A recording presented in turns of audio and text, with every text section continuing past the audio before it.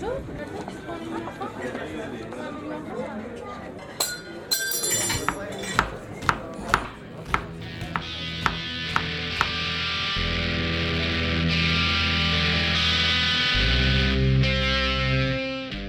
I'm really proud that that's sort of the environment that I'm trying to create. Like, I want to create an environment that is accepting, kind, generous, loving, like.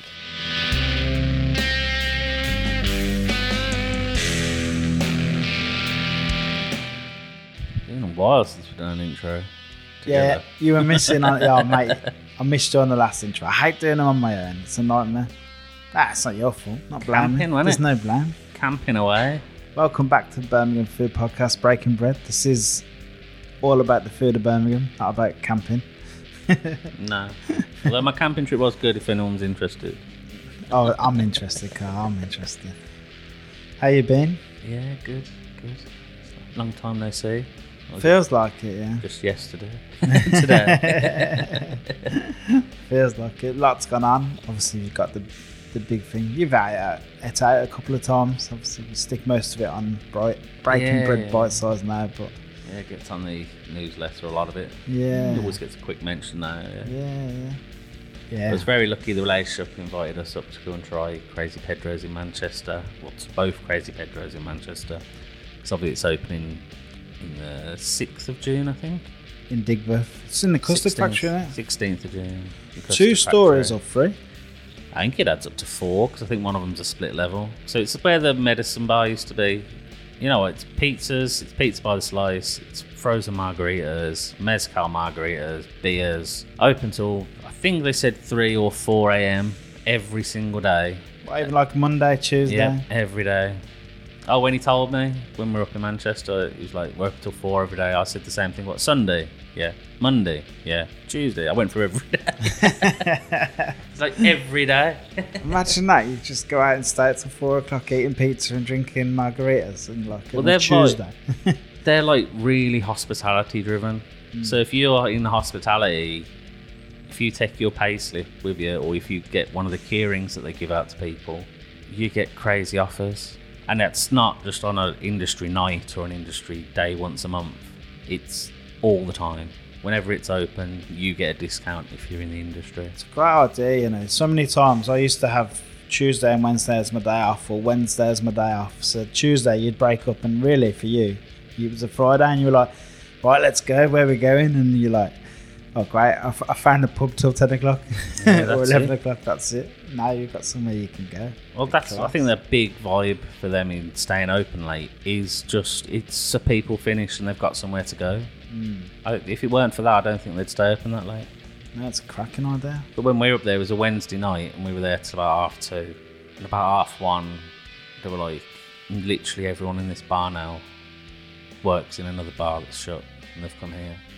It's where everyone goes when they finish working, basically. And they're still serving pizza up until 3. Up till 4, yeah? 4, yeah. Whole pizzas, pizza by the slice. So you can go to the bar. I think, like, if you're industry, you can get a pint of beer and a slice of pizza for £5. That's mental, man. Yeah, it's ridiculous. That's so good. I love the idea of that, though. Just nip up and grab a... You know, if you're, like, flogging a little bit, everyone's getting a bit ahead of you. You're getting a bit... Oh, mate, I could just do with something just to tidy the gap. Slice of pizza. Yeah, perfect. it does. Well, that's how I've got through so much booze. Just having a slice of pizza every now and then. And the cocktails, if you're on them, they come with sweets and they perk you up a bit. They keep you going. It's a very clever business model, to be honest. Nah, it sounds Keeps you great. drinking. I think it's going to go wicked in Digbeth as well. Like, perfect for Digbeth. You know what? I don't think it'd work anywhere else. No, maybe not. Like, Yeah. not for... Especially, like, the young sort of vibe you've got there. So there's obviously the place in Digbeth. I mean, Digbeth's got everyone in it now. It's got every type of person. But it's, like, perfect place, like, over the road from NQ64, which is one of my favourite places. I love it there. Although it was a free trip, you still loved it anyway, didn't you? Oh, mate, it was wicked. It's a cracking place. Really nice. The company that own it, they've got a few other bars in Manchester as well, and we tried them out, and they've got really good cocktail bars. And it's just a good indication of how cool Birmingham's got, that cool places that are opening up.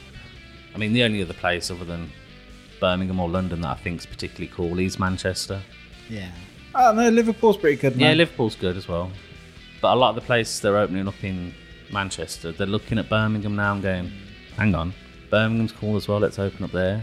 So we better talk about today's guest. Yeah, I suppose. That's why we're here. Now, this is like joking aside. We were saying before we started recording this intro that we did try quite hard to get this podcast on the go. We were real keen to talk to Sarah and Chloe from Verbena. Yeah, it was one that's been on the burners for a while, to be honest, because and you, we both properly love Verbena as a restaurant. It's so good. It's the only middle ground restaurant in Birmingham. Sort of, yeah. Selling like British, European, just quality food at an affordable price. Yeah. You know, the restaurants that are on every fucking street corner in London Yeah. that Birmingham has literally zero of. I can't remember how there's much like it was. 2 or 3 of them in town. Like 3 courses, 32 quid or something like that. I can't remember how much price. it was, but Again, research would have been good. very, very simple. Yeah, it's just simple food done really well. And I mean really well. Yeah. And the desserts. Yeah, the desserts are insane. It's alchemy what they do there. I think there was already a group called Women in Hospitality, but I think they've kind of opened the Midlands branch of Women in Hospitality. I'm not too sure how that works, but we do talk about it in the podcast, and they're massive advocates for getting more women into the industry and supporting them. They run like networking events at Verbena. I think there's one coming up next week, I think. Yeah, they're big on that, and rightly so as well. Unfortunately, it needs a push. Yeah, it does. It Of is an course area it that needs does. pushing. Yeah. It's a shame that it does, but it does. And it's an all-female team down at Verbena, just absolutely smashing it. Like, Well, I'd easily say Verbena in my top 3 restaurants in Birmingham. yeah, I agree. 100%. It's my wife's favourite restaurant. She loves it there. Yeah, just awesome story, and one that we were really happy to be able to share with you. So, ladies and gentlemen, Sarah and Chloe Verbena.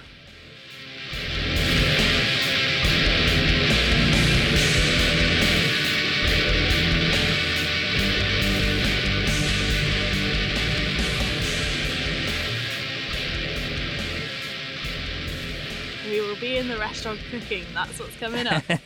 Good thing, that's all you got to do. That's We're brilliant. very last minute with our organising. We've Are we both doing been there. anything We for both Easter? absolutely love Oh, Verbena as a thank place. you. Good. It's really And your kind. desserts, just they're crazy. Very, very good. We'll get to it, don't worry. Stop thinking about it. Someone who lets you do what you want.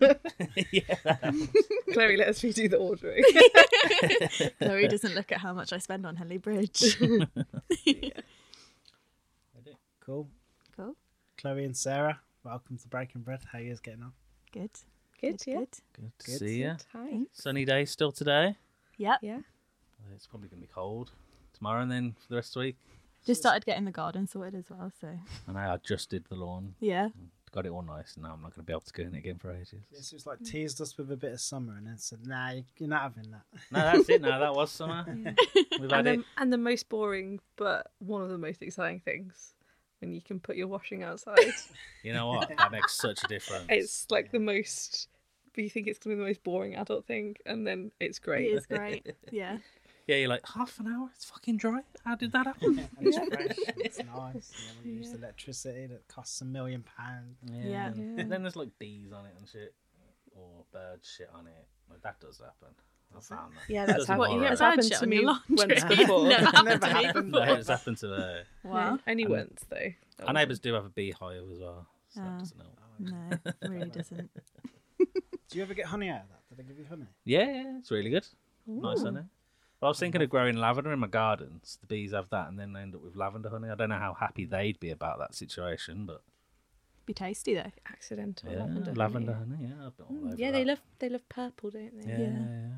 No, I stayed at like a country house hotel in Wales by like the Brecon Beacons, and they took us round, and they've got like ducks and veg patch and stuff like that, and they've got 3 hives, and it was time where they bring in someone to come and see if the queen is still alive and if they're going to survive the next sort of season if they're survived hibernation and everything.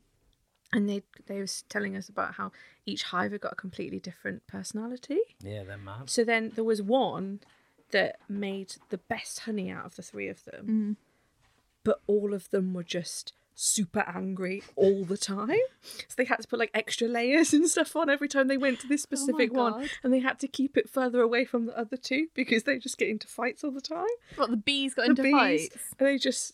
and they were like, oh, but we don't care because the honey is so beautiful Wow. that we'll go through it. I'm learning so much about bees right now. Yeah, I West never Coast, knew East that. Coast bees. Yeah. Yeah. It's when they swarm or you see them just go up Yeah, into the sky and yeah. it's like thousands in the sky, just like a big dark cloud above the garden. It's terrifying. Wow. You can hear it from inside the house. Mm. It's mental. I made my way onto like bee TikTok. I don't know if you've ever been on there. It's so great. It's like this woman in America, and she talks about, she's like, and it's another great day of saving the bees, and like she like goes around and like looks after the swarms. That Oh, is she don't the want- one that they call in for help? Oh Yeah, I've because seen like her. you don't want your bees swarming. You want them to be safe in a hive, like making their like home somewhere safe. And she like goes around and is like scooping. She was like, and then I scoop the bees into their new container, all the while looking for the queen. And then she finds it. She's like, "There's the queen!" and like picks her up and like keeps her safe. She's like, and now you can see all these bees are like following their queen into their thing. And it's like one of those that's like the weirdest thing that, and it's like, why am I still watching it? But I can just watch video after video. I'm just like, oh my God, this is so great. And then it's another great day of saving the bees. Jeez, sounds like Carol Baskin. Yeah, I was gonna say. She's got Carol Baskin vibes, but like not quite as catty. Bee. We'll start at the beginning, like we Cool. always do. I'll start with Chloe. How did you get into hospitality? God, how old was I? Like 14 when I first started. I worked in the kitchen of my dad's office and got trained by a really formidable woman who kind of taught me how to be clean and organised on my section, and kind of really inspired me to get into it, and worked in cafes after that, and then went to UCB. And then kind of just stuck with hospitality throughout. Was the office in London or Birmingham? London. Yeah, I'm from London originally. Moved to Birmingham when I was 18 for uni at UCB. I did culinary arts management, and then kind of went backwards and forwards for a few years, and then settled here like 4-5 years ago. And yeah, stayed ever since. Do you like Birmingham then? I love Birmingham. Yeah, I love it a lot. It reminds me a lot of like where I grew up in London, but Which it's part's just that?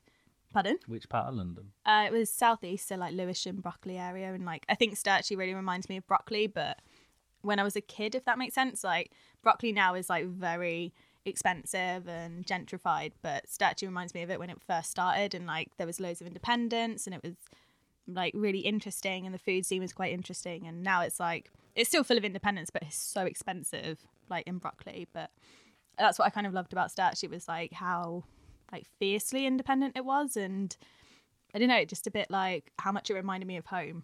And moving to this new city, I want a bit of home with me as well, and Sturchley seemed like the natural choice for that. How did you hear about UCB in London? Is it like that famous? Is it?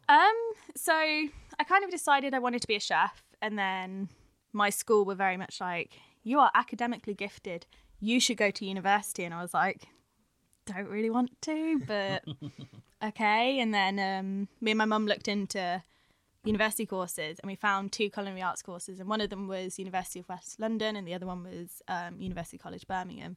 And I was like, if I'm staying in London, I don't really want to be at uni. Like, I think it's a waste of money. So I was like, well, I want the experience of going somewhere else. So I just went off to UCB, and yeah. Were your family very supportive about you going into chefing?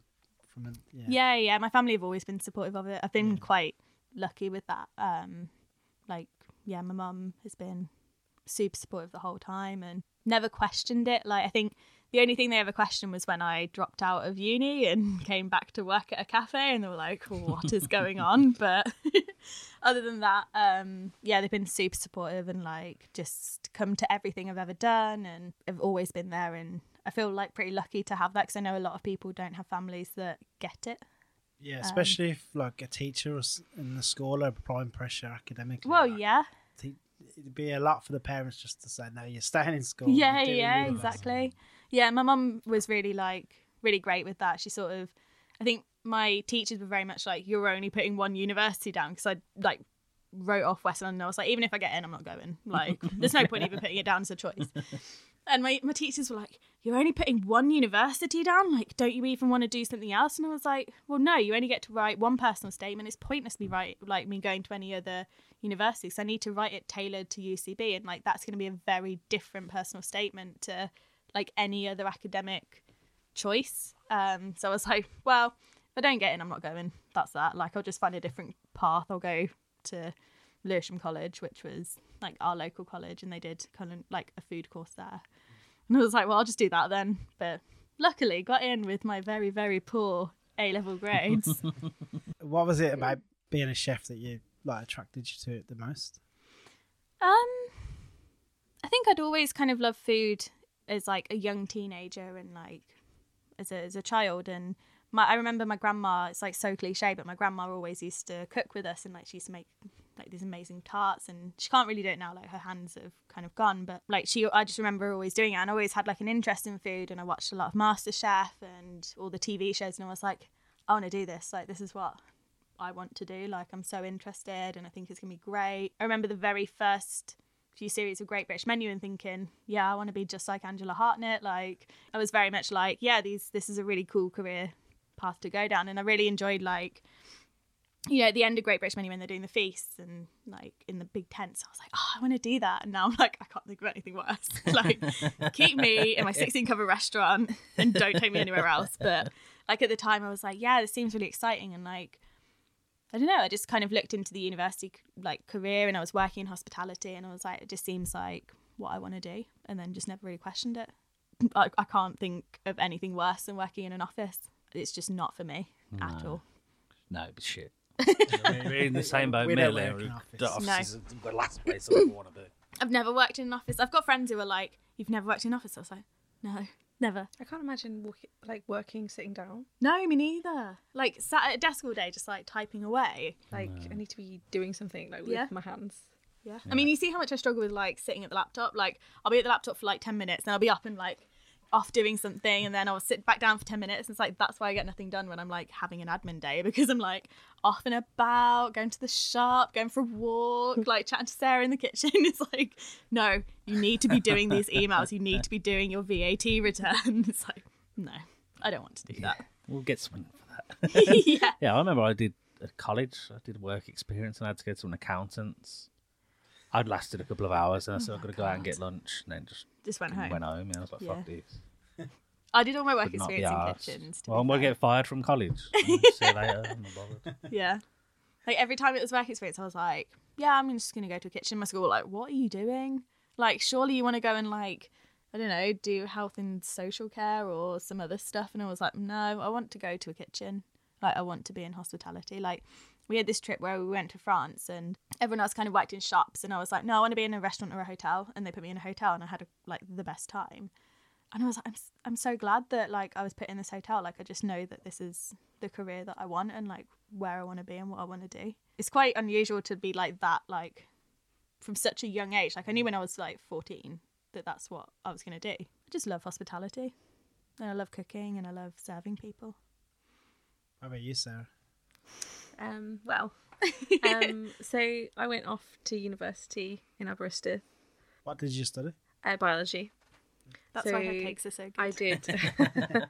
So I did my A-levels, and I went to good sixth form, and thankfully it's not a waste of time, because I met like all my best friends at sixth form, and then at university. So I went away and loved the town, and I loved, you know, the people I met and stuff like that. But I went from being fully in love with biology to just hating it very, very quickly. And so I had a bit of a tough time at uni, like made friends for life and met my husband. So that's brilliant. Yeah, so I just kind of got into a funk, and I just really hated didn't want to go to my lectures. I didn't want to face like how much like I was hating, or like even what I would do if I wasn't there and stuff like that. And obviously, what will my family say if I just turn up and like, I don't want to be at university anymore. And it kind of got to the point where I had to choose what I was going to write for my dissertation, and I was like, I don't remotely like anything, let alone to dedicate. Like, I've known so many people who chose something to write about at the start of their dissertation that they quite liked, but by the end of it hated it. And I was like, well, if I hate it at the start, how am I going to get on? So, you know, we'd moved out into a house. I had people round for dinner like twice a week, and all I could see in my mind was like, what am I going to cook next? And I would sit there and I'd be like learning about ingredients, and I wanted to have, you know, it was like, okay, who's free on this day? I know this person doesn't have lectures on that afternoon, like, so they can come round. And like everything was like completely centered around food, basically. And it was like, okay, we're gonna have this theme night, we're gonna have this, or before we go out, or for my birthday, we're going to, you know, I'm gonna cook this. And it wasn't about going to restaurants and things like that, but it was all about like testing new ideas of what I wanted to do, what I wanted to cook, and, you know, and what I knew people enjoyed, and doing it, something like that. About that, I sort of kind of got to a point where I was like, I can't carry on doing this, like, I need to. So I drove home back to Stourbridge, and I turned up on my mom's front door at 10:30 at night when she was in her pajamas. She answered the door and was like, okay, why is my daughter here from Wales? And I basically just blurted out that I needed to leave university. And she was like, well, you know, you just do your exams. And I was like, I may have already dropped out. So I've already told the university. And I told my mum the same way, by the way. I was literally like, Mum, I can't go back to university. And she was like, okay. And that was only like, I didn't tell anyone until I got a plan of what I wanted to do.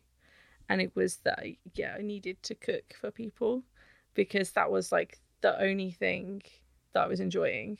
So, and it was kind of like, definitely like my safe space was like cooking for people. Like, I felt more comfortable, and stuff like that. And I just, you know, I'd have my head in like cookery books and textbooks and the internet and stuff like that about different things, and like learning about how eggs work and, you know, different sugars and stuff like that.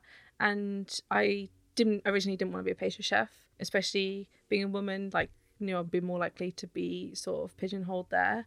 So in like at the start of my career, I was very persistent in asking to be changed around different sections, because I also didn't want to miss out on the knowledge. Like, that's what it's always been about. Like, that's why I wanted to be in kitchens.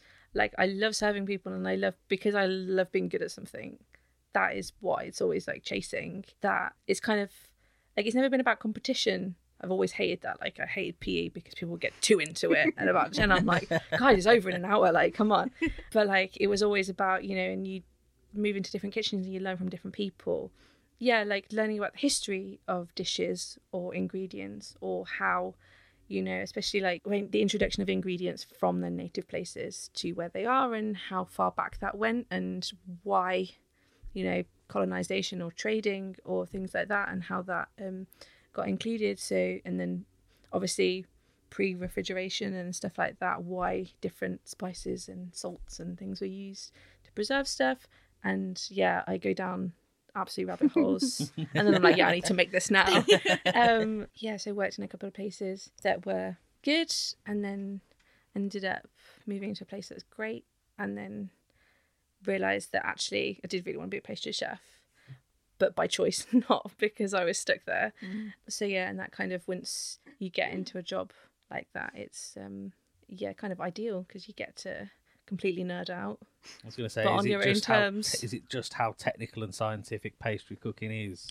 Yeah, I mean, with my background and stuff, it's like definitely, I would say I'm more curious than some people about the scientific background of how a cake or a pastry or a tart has worked, and how about different conditions or methods and stuff like that affect their final outcome.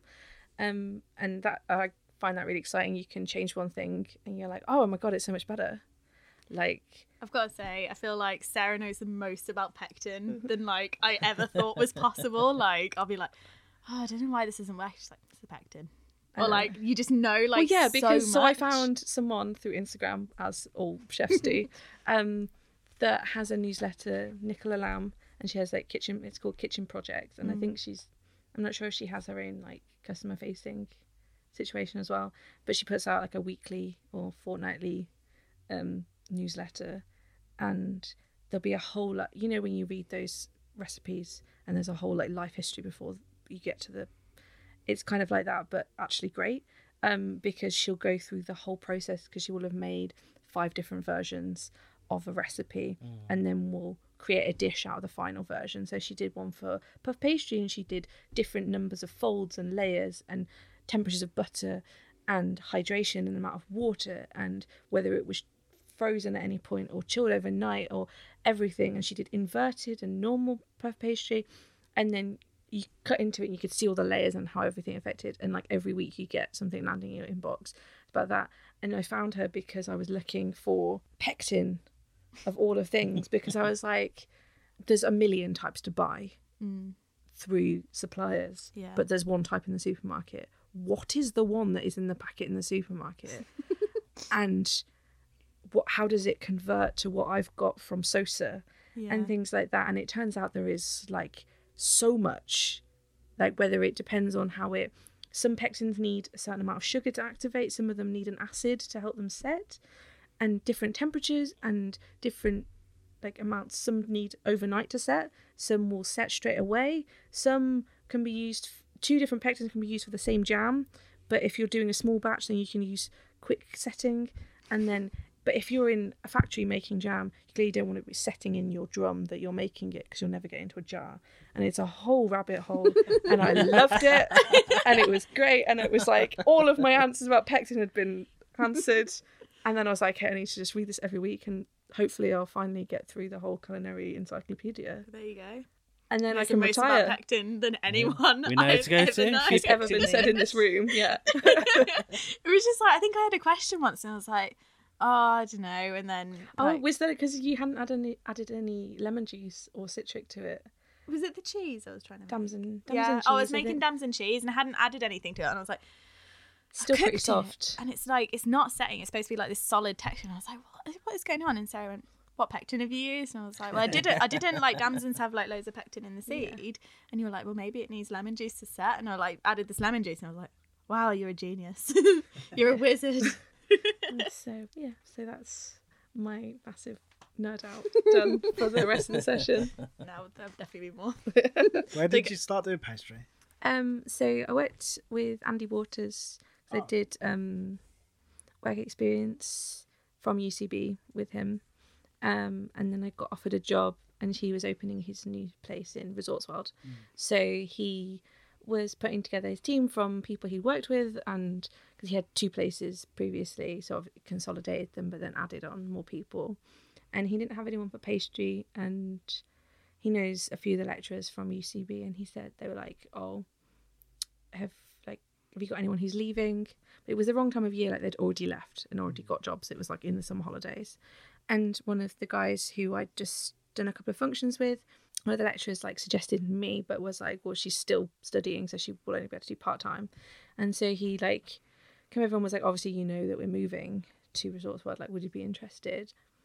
And I kind of like was waiting for a conversation because I didn't really know where my job was going. Like I was part-time and I was like living in Stourbridge, and I was like, well, if I'm only doing part-time, I don't really want to be driving over to Marston Green like twice a week for 4 hours. So then he was like, well, how, like, would you be interested in coming full-time, because it's really exciting, and put it out like the plan for the kitchen and the restaurant and stuff like that. It was difficult obviously because it like Resorts World was not open. Like it was an unknown thing, but I weighed up how much experience and how much I would learn from a year at college or a year in industry, because I was already 24.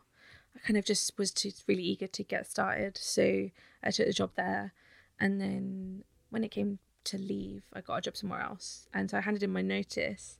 But obviously for the majority of the time that I was there, I think I was there for like 2 years, I was running the section solo. So that was really difficult. That was one of the reasons that I wanted to leave, because, you know, you worry for your 2 days off. Like, what's going on? Have they run out of anything? What am I going to come into? Stuff like that. And because it was just me, I wasn't learning anything from anyone. Like had a great couple of chefs that I'd worked with over the time there that had, you know, got experience in great places, and they shared some knowledge, but I kind of felt like it was time to move on, and I got a job somewhere else, and handed my notice, and then Daryl from upstairs and Barrett. So Upstairs in Resorts. upstairs by in the way. Warsaw, not King's Heath Not or King's Tom Heath Shepherd. Tom Shepherd. Don't get confused. Take a pic of the too many upstairs. upstairs. Yeah, so he just sort of like, they were opening the new hotel restaurant, so suddenly he had no pastry chef, and they were going to be taking over the running of the pastry section in 5 months, 6 months time or something like that. And so Daryl came down and was like, so I've got a vacancy, would you like to come and like join my team? And I was like, until he was on MasterChef The Professionals, like I had no idea there was even a kitchen up there, like because of the new restaurant and everything like that, they like more people had become like friends and were chatting and stuff like that, but we were completely opposing shifts, so there was about an hour of crossover between the two kitchens. I had no idea up there. I didn't really think they'd be doing anything exciting, and I went up there and it turns out there was like a team of 8 pastry chefs to learn from. They were on Bake Off The Professionals doing incredible like chocolate showpieces with an insane amount of stress to go along with it, and the skills that they were learning like completely covered the whole breadth of the pastry genre. And I was like, this is amazing. And the place that I was going to like didn't have anyone to really learn from. It was a great kitchen, but I was kind of like, okay, well, how do I choose? So I had to make this whole like list and everything. But and they also work just daytimes as well, and that was amazing. I was like, what am I going to do with all these evenings? Like signed up to a pottery class, and had a pub night on a Thursday, and I was like, this is madness. So I was there until COVID lockdown, and then we got made redundant, sadly. But that was an incredible place to work, because as I said before, there was like Daryl and Barrett had like this amazing like pool of knowledge, and like Barrett's gone on to work with like Andreas and Simpsons and stuff like that, and he's got his whole like chocolate patisserie kitchen now. And like the people that I started at the similar sort of time, like they're working at the Grand doing incredible stuff, and it was an absolutely lovely place to work as well. Like it was balanced, like men and women. It was a really great place. Like it celebrated people's like skills, so people, it wasn't just being shouted at or told when you're doing something wrong, but it was also not natural, because the people who are like head chef, they'd obviously come up through hospitality, and the environments were not like that. It was a lot of like yelling and stuff like that, and so you could see that they made an effort to point out when you were doing well as well. And I thought that was just absolutely brilliant. Yeah, and I kind of got made redundant, and then the seven of us all got made redundant. The whole kitchen got closed down. And Can I just say, I think it's like such a tragedy that kitchen got closed down, because it's produced genuinely some of the best pastry chefs in Birmingham. Like, I just think I'm sure we know quite a few of them. Anywhere that you Quite go some to ones, now isn't it? that has a good pastry team will have probably learned in that kitchen, and it's like they shut it down. It's I mean, it was obviously benefited from, we worked under like a massive international company, that it was a project for them, and it wasn't to make money. It was, I mean, sadly 2020 was the first year that we were on course to make our own individual profit that wasn't coming from a restaurant that we like gave our stuff to, so that was a shame, because we were finally sort of going to come to our own, and we were going to have maybe a customer facing place and do some classes and stuff as well, so that was a shame, but I kind of got made redundant, and I was like, well, who's going to be hiring, because everyone's getting made redundant or furloughed. And also, like, I don't want to go back to a kitchen that's really broy and laddie, and like, Is that quite a common thing that you've both found? yeah. I mean, yeah. Which bit, the broy or the laddie bit? Both. I promised myself I wasn't going to get on my soapbox, but I think that within hospitality, there's a lot of like what I call bro, or what a lot of people call bro culture, where it's like we're like blokes and we like supporting other blokes, and we're going to be really like shouty and horrible, and we get off on being like really egotistical, and it's like, And if you don't work 80 hours a week, then that's a why big aren't one as you? Well, yeah. Yeah. Like if you Don't have you want to be if you have pushing a this day hard? off sick, why are you off sick? How dare you have a day off sick? It's like, no, you need to rest, or you need a mental health day, or you need a physical health day. Like, that's fine. The other weird one, me and Annabelle were talking about this the other day. Like the bro chefs that I've worked under really hate washing up gloves.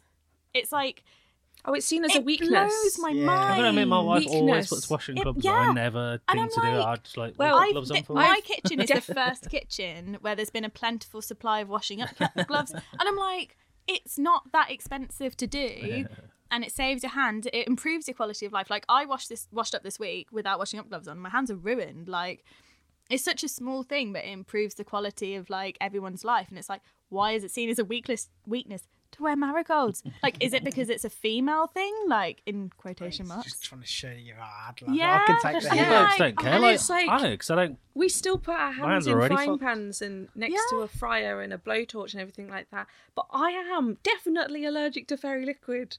So it is stupid Yeah. if I don't use. Yeah. Like, that's not bravado. That's like, it's It's actually. just stupidity. Like, yeah. I spend my 2 days off just like realizing how Moisturising. broken my hands are. I was gonna say, they're looking all right at the moment. Oh, it's absolute tons You of should see steroid them. cream. I'm laughing, but like Sarah's hands get so bad from like washing up, like they'll be all red and inflamed. But they look all right. Yeah. I guess because you haven't been washing up It's for the last really 2 great days. lighting in here then.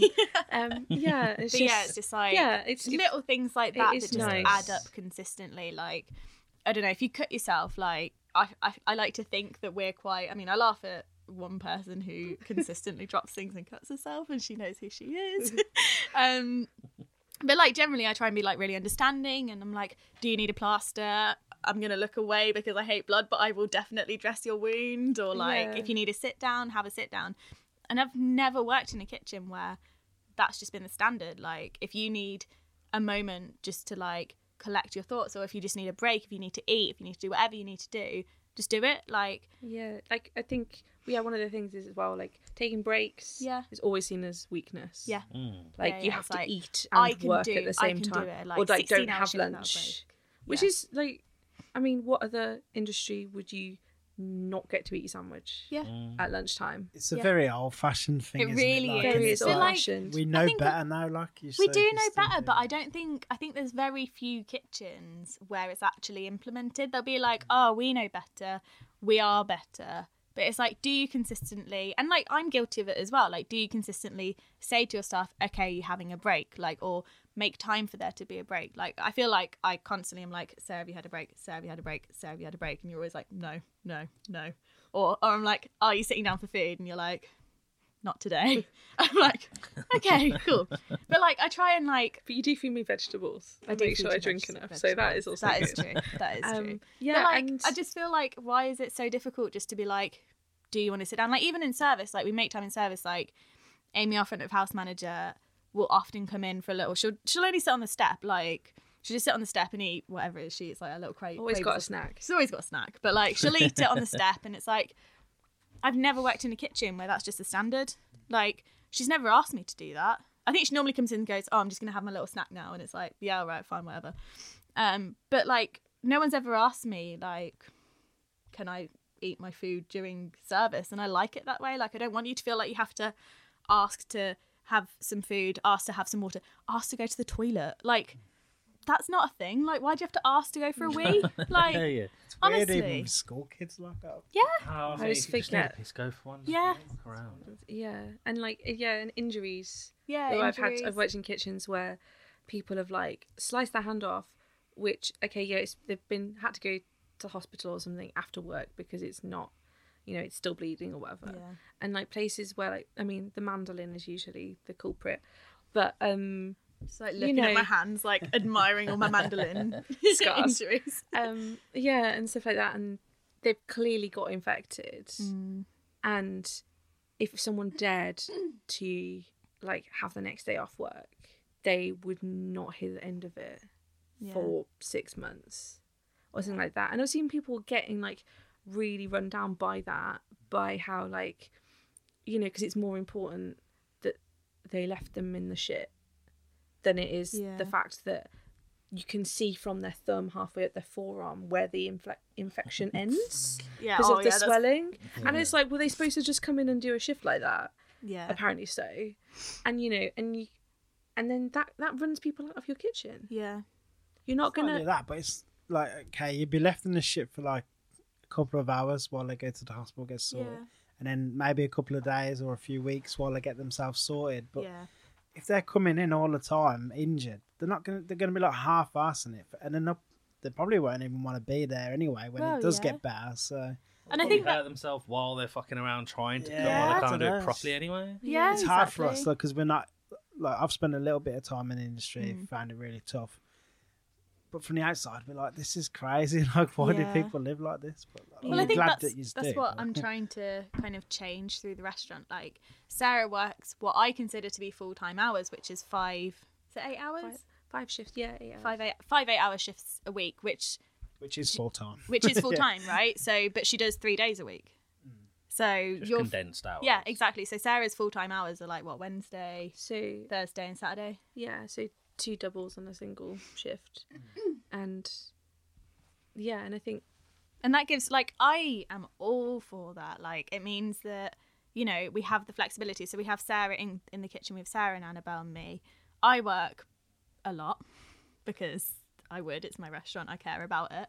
But, like, I was like, I don't want you to work more than you should. And if you work more than the 5 shifts a week, I will pay you overtime for those shifts. I mean, we kind of have the flexibility where we move them around sometimes. Like, sometimes, you know, Sarah won't work a Saturday daytime and she will work like a Sunday, for example. But I think that really, like, it's a model that really works for us because it means that we've always got someone on call. Like, you know, if Sarah's off sick, I can call in Annabelle, who can potentially work, or, you know, if Annabelle needs a Sunday off, Sarah can probably work it because we've got someone who's always off, if that makes sense. Like, it just kind of works for us. I mean, there's always me who's always there, but yeah, I don't know why we haven't switched to that sooner. Like, in restaurants, like, I've done it from where I go, but like, I've always said, like, I don't know why restaurants feel the need to have someone there on a double shift. Like, it doesn't necessarily need to be done, especially restaurants that are only open in the evenings. Like, you know, you've got a prep shift, why not have someone doing the prep shift? And I know that it costs more, and like national insurance and tax and all that, but for us, we make it work. Like, and I would be encouraged to see more people doing that. Like, you don't need to work people 80 hours a week.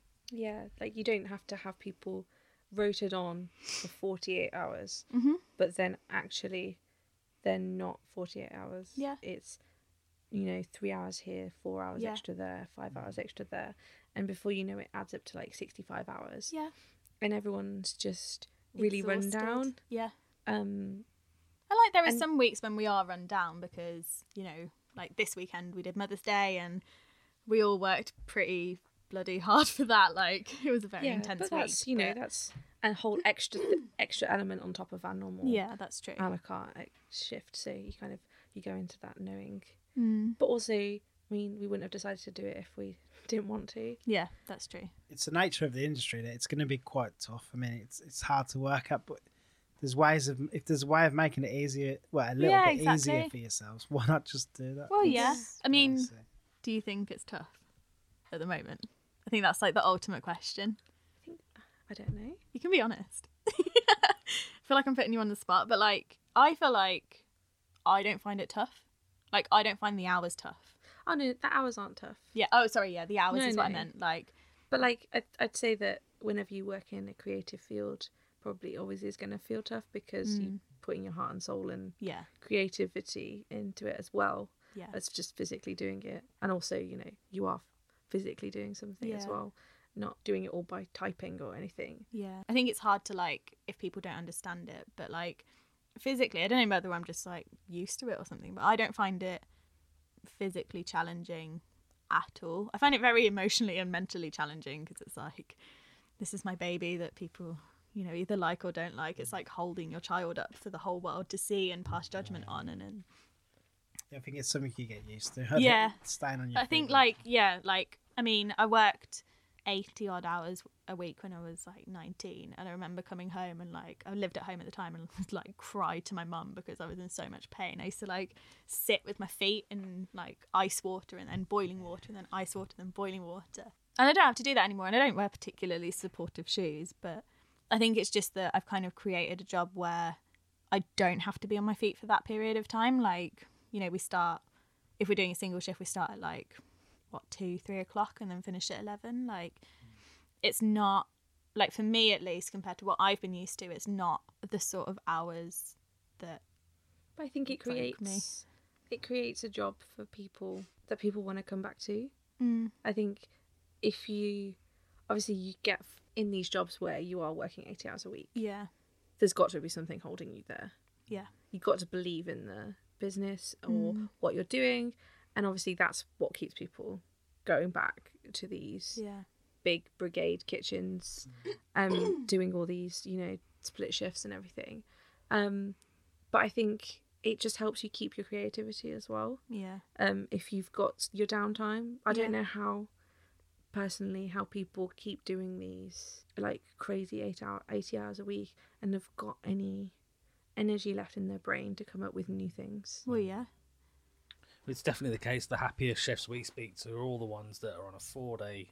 They're only open 4 days a week, and they've got their break and they've got their time with their families, or they're always the ones that are the most enthusiastic about what they do.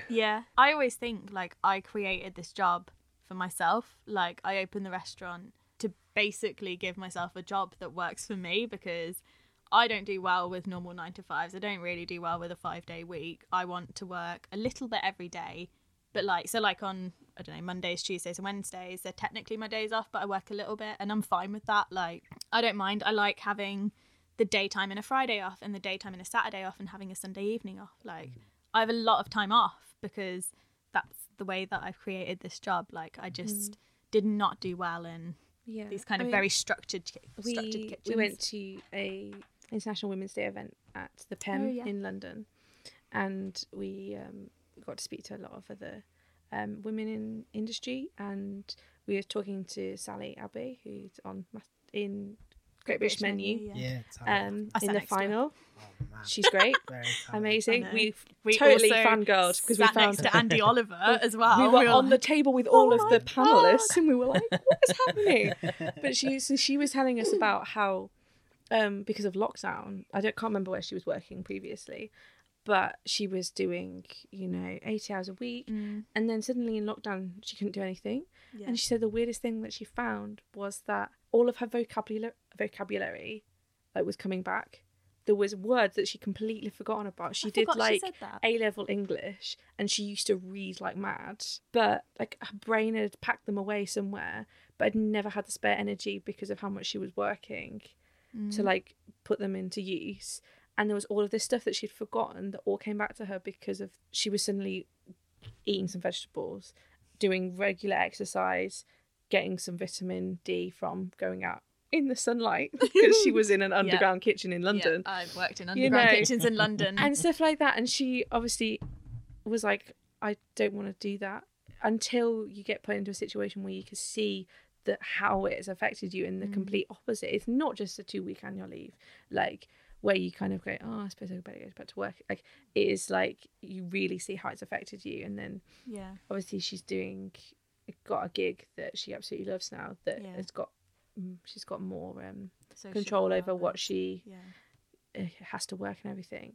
And I kind of was like, I can see that, because you don't have any spare time for yourself if you're working all of those crazy hours. Well, that's something that obviously contributed to the whole staffing kind of crisis that's going on now. Is people everyone seems to be having a staffing crisis except for us. Like, we don't. You've got a line of people trying to get in there, haven't you?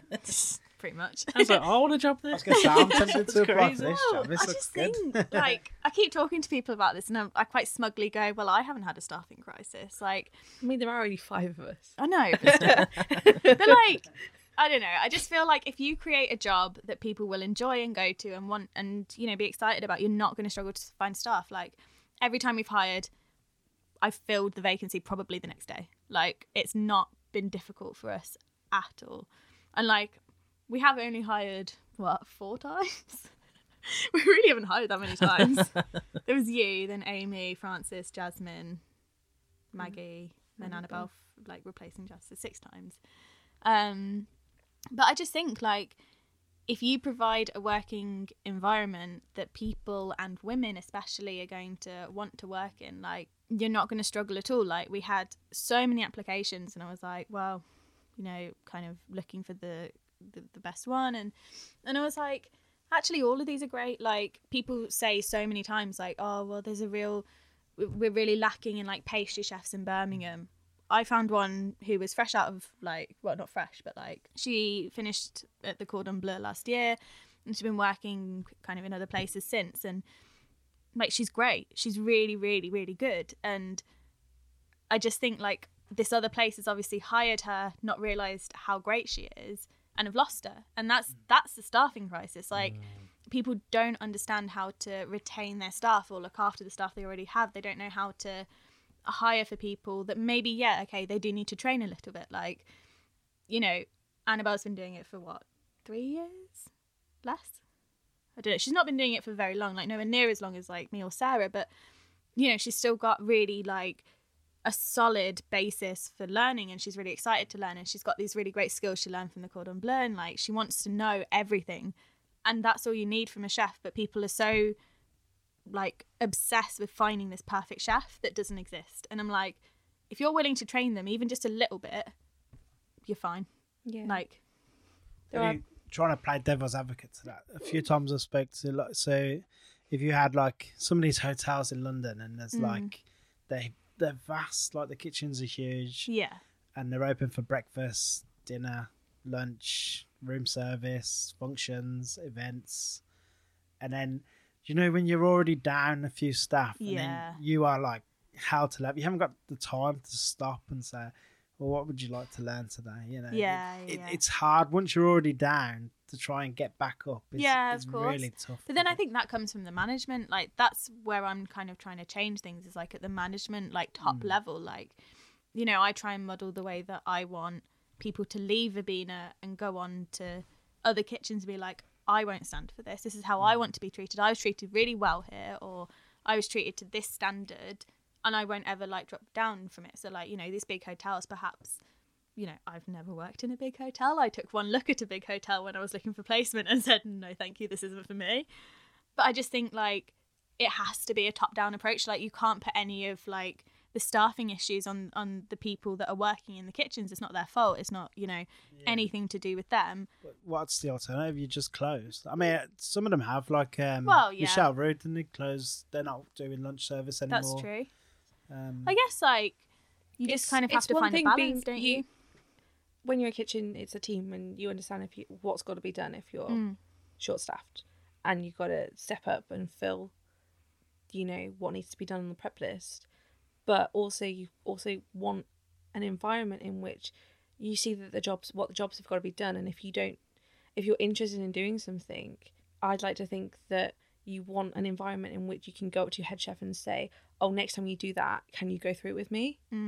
Because I think that most people who work in the kitchen, they're the kind of people that are going to pick things up by doing stuff quite quickly. And then that also helps, because then they'll be able to do the job next time. With hospitality as well, because I'd say in a lot of other industries, if you are going to leave a job, I feel like there's a lot more uncertainty about finding another job. Like, I don't think you kind of get it's great at one point, because you know that there's always going to be another restaurant or another place, and even if you're not going to be there for very long, there's always going to be somewhere that will pay you for skills, and that is a brilliant thing. But it also means that if someone isn't getting what they want out of a job, they're going to be more likely to leave, because there will be another restaurant down the road that will take you, and they will take you and the skills that you've learned at your current job, and then that will be left with a hole where you were. And I think if you're not doing any staff retention, then you're not going to get the benefits of those staff. Yeah, absolutely. And I think, like, coming back to what you said about what can be done, I think, like, for me personally, I own it, right? And how many owners do you see in the kitchen every single service? Like, I think for me, that's like the most important thing for me, is like, I'm there every service, unless like, you know, we're super quiet or like I've booked the day off, and I think I've booked like 5 services off or something, or I've missed 5 services. Probably and, not like, even that, but yeah. Like the whole year, it's nearly a year now. In the whole year we've been open, and I can't ever imagine myself not being in the kitchen. I think unless you're prepared to be putting in those hours as someone who opens a business and owns a business, you can't then be blaming the staffing crisis on everyone else but yourself. Like, not obviously, wow, that sounds really bad. Take that back. You can't like be blaming like the staffing crisis on like all of the other like elements. I think unless you're like in the kitchen yourself, like, or are prepared to be in the kitchen if you're short staffed, I think like at that point, that's when you're like, okay, actually maybe there are other factors at work, you know, Brexit at work, people not wanting to be in hospitality. And I think sure, like in the big restaurants, especially in London, like, yeah, a lot of people have left hospitality because they've realised that it's not a fun place to work, like for a lot of people. Work-life balance. Yeah, they want a better work-life balance. And, you know, I think if you as a restaurant, there needs to be this shift in hospitality. And there's been like murmurs of it over the last few years, like, but I think at the moment, like there are some great conversations happening. Like we listened to one when we went to that International Women's Day event about how we can start changing hospitality for the better and giving people that work-life balance that will hopefully stop this exodus of, you know, chefs and front of house and like really talented people. Like, especially in Birmingham, I feel like our biggest challenge is stopping people from leaving to go to London. Like, I know so many really, really, really excellent chefs that have just been like, the opportunities aren't there, I'm going to London, like, and that's that. And it's like, how do we stop that from happening?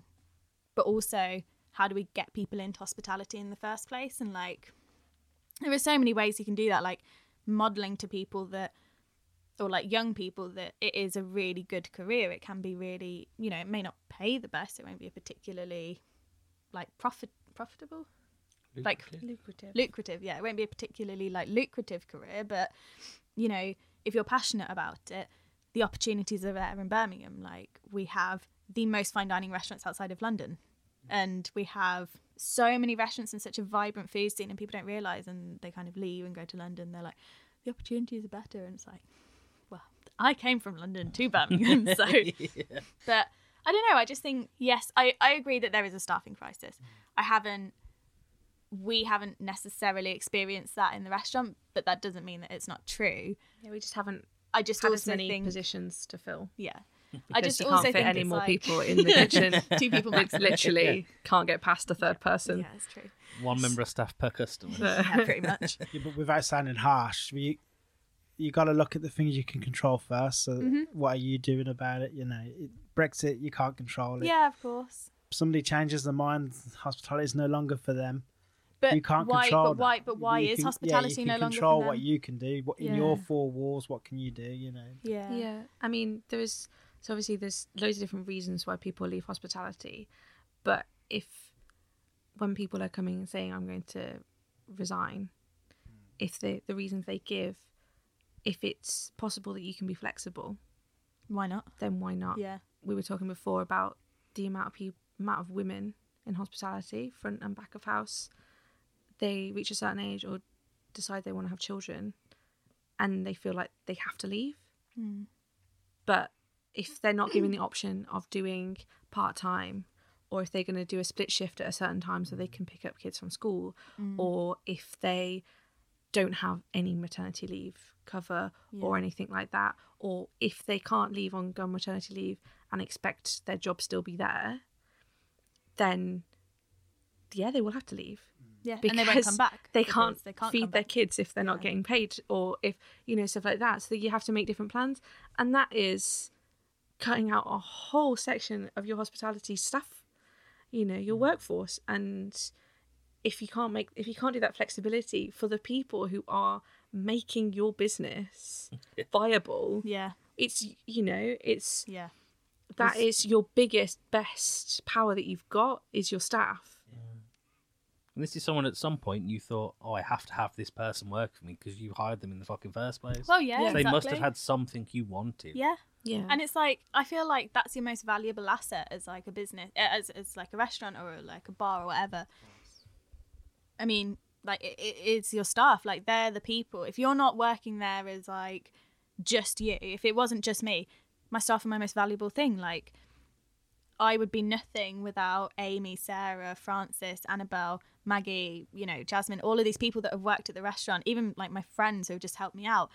We wouldn't be anywhere near the level that we are without them. And I think too many people take their staff for granted. And I hope that I would never do that. I don't want to ever do that because, you know, we've all been in the position where we felt taken for granted, and it sucks. Like, it's horrible. It makes you want to leave, and, you know, you don't get credit for things that you do. Like, I don't know if you ever noticed, but like, I'm always like, Sarah did this or Annabelle did this. And I'm like, that's like a little thing that I can do that kind of shows to the outside world it's not just me. It's not just Chloe Qureshi, the restaurant. It's Verbena. It's not my restaurant. It's our restaurant. Like, I kind of want everyone who works there to feel like they have the power to change things if they need to. Like, if something isn't working for them, we can change it. Like, I'm very open to it. And I think it's quite like, I've certainly have never worked in a restaurant like it, and like, I'm really proud that that's sort of the environment that I'm trying to create. Like, I want to create an environment that is accepting, kind, generous,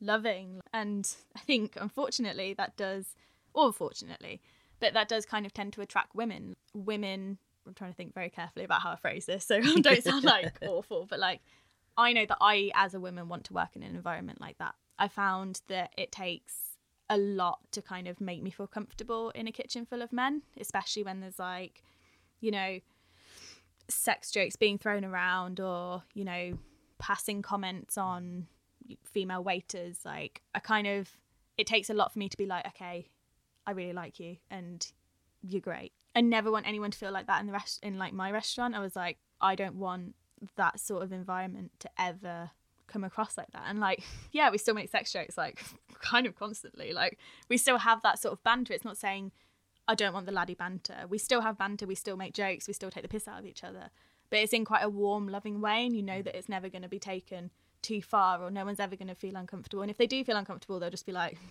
whoa, that's enough, and like, they feel comfortable saying that. And I just think like that's how we attract more women into the industry. Like, that's a question I get asked all the time. It's like, how do we attract more women into industry? How do we attract more women like into cooking and chefs and like savoury kitchens? And it's like, you make it an appealing place for a woman to be. Tell them to get it out when they're trying to rip your clothes off in the middle of a kitchen, and then maybe they'll want to stay there. Well, yeah, that's never happened to me, but All right.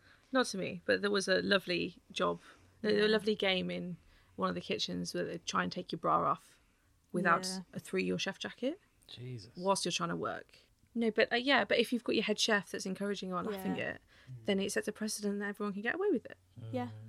And like, you know, and you wonder why people are leaving, and it's because actually the head chef the other day ripped open their top in the lift in front of loads of people that work next door. yeah. Or, you know, you have to, as soon as front of house leave to go serve a table, you have to listen to all of the things they would quite like to do to the 17-year-old servers. And it's like, no wonder people are leaving. Yeah.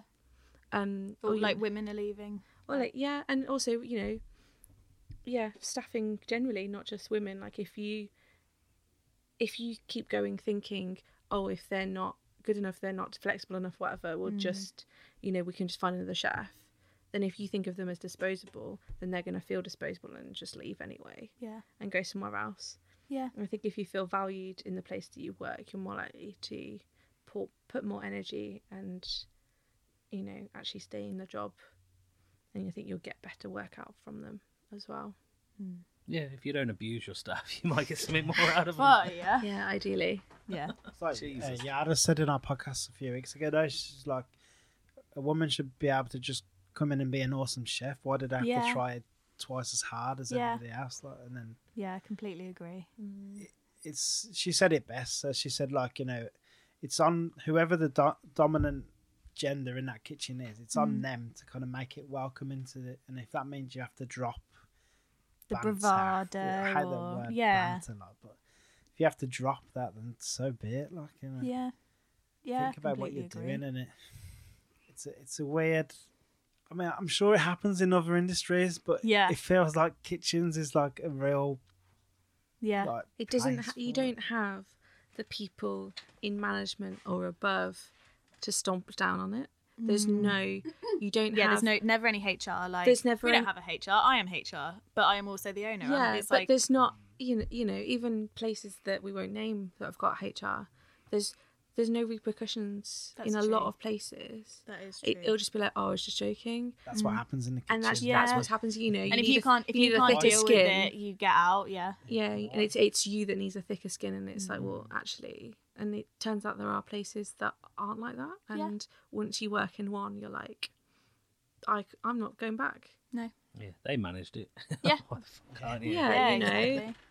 I mean, yeah, when I worked at Resorts World, Daryl Collins, he worked in all these old school kitchens, but was determined to not make it like that. Yeah, and it was, you know, he had to put loads of extra effort into it. He wasn't just a head chef like I'd worked in other kitchens. Like, he spent more time and, you know, more energy in training and, you know, pointing out people's skills. And if you weren't doing well on something, you know, if you're really fucking it up, it wasn't like made such a big deal. You were never berated in front of the rest of the kitchen.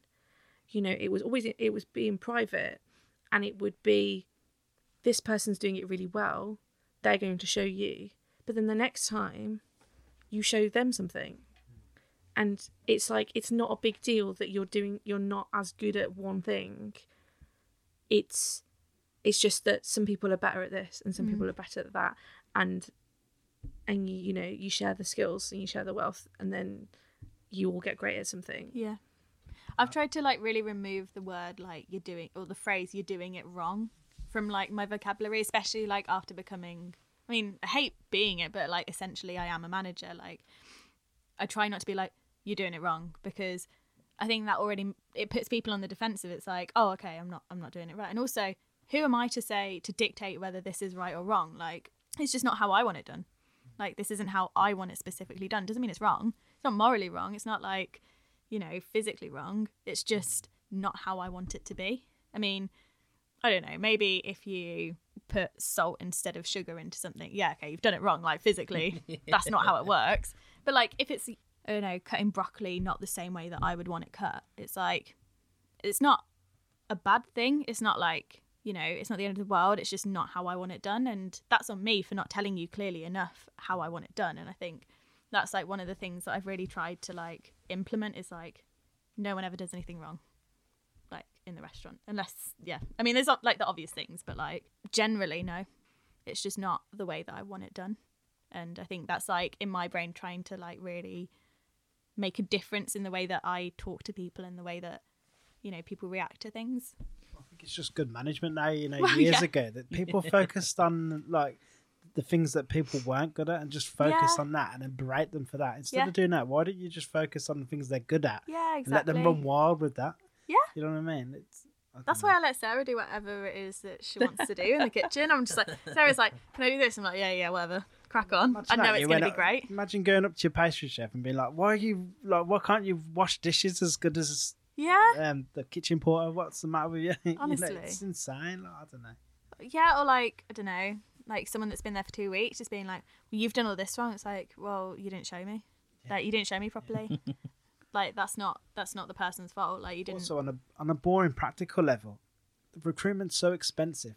It's like one of your biggest expenses. Yeah. So if you can put more time and money in training someone, retaining staff, surely that's far better than recruitment. Well, exactly. And it's just so dull as well. I'm not being funny. Like, that was like the worst thing, was like looking for someone. I was like trawling through CVs and like having to be like, okay, do I want this person? Are they good enough? Do they seem excited enough? And then doing the interviews, I was like fully just having a chat with each of these people, and I was like, this isn't how you're supposed to interview people. I was like, yeah, so like there's this really exciting thing that you could do, and there's this really exciting thing, and it's like at the end, like I did get asked twice. I was like, Amy, our front of house manager, and Annabelle both were like, do I have the job? And I had to be like, oh, I mean, yeah, you got the job like as soon as you walked in, pretty much. But it's just I find it really dull recruiting. I'm just like, I don't want to do this. I want to be in the kitchen. I want to be cooking. And it's like one of those admin-y things. And it's like, if I can make my life easier by not having to do this really boring thing,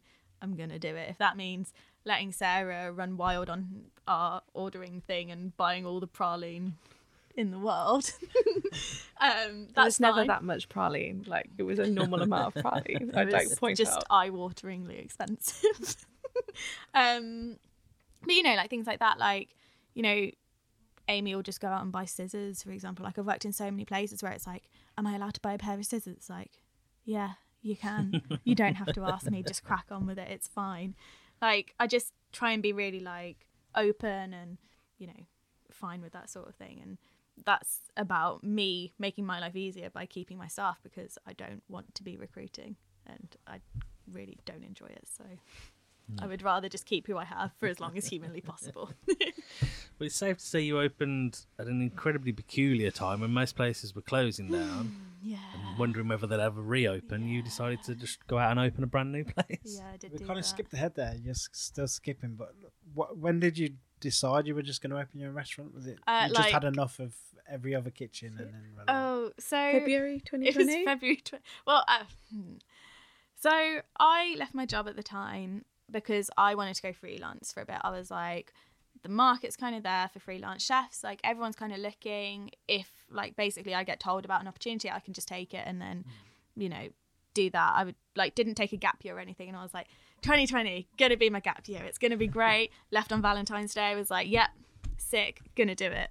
And then I worked at Cork and Cage for a bit, just behind the bar, and I was like, yep, this is great, loving it. Like, I have so much freedom. I don't have to worry about anything.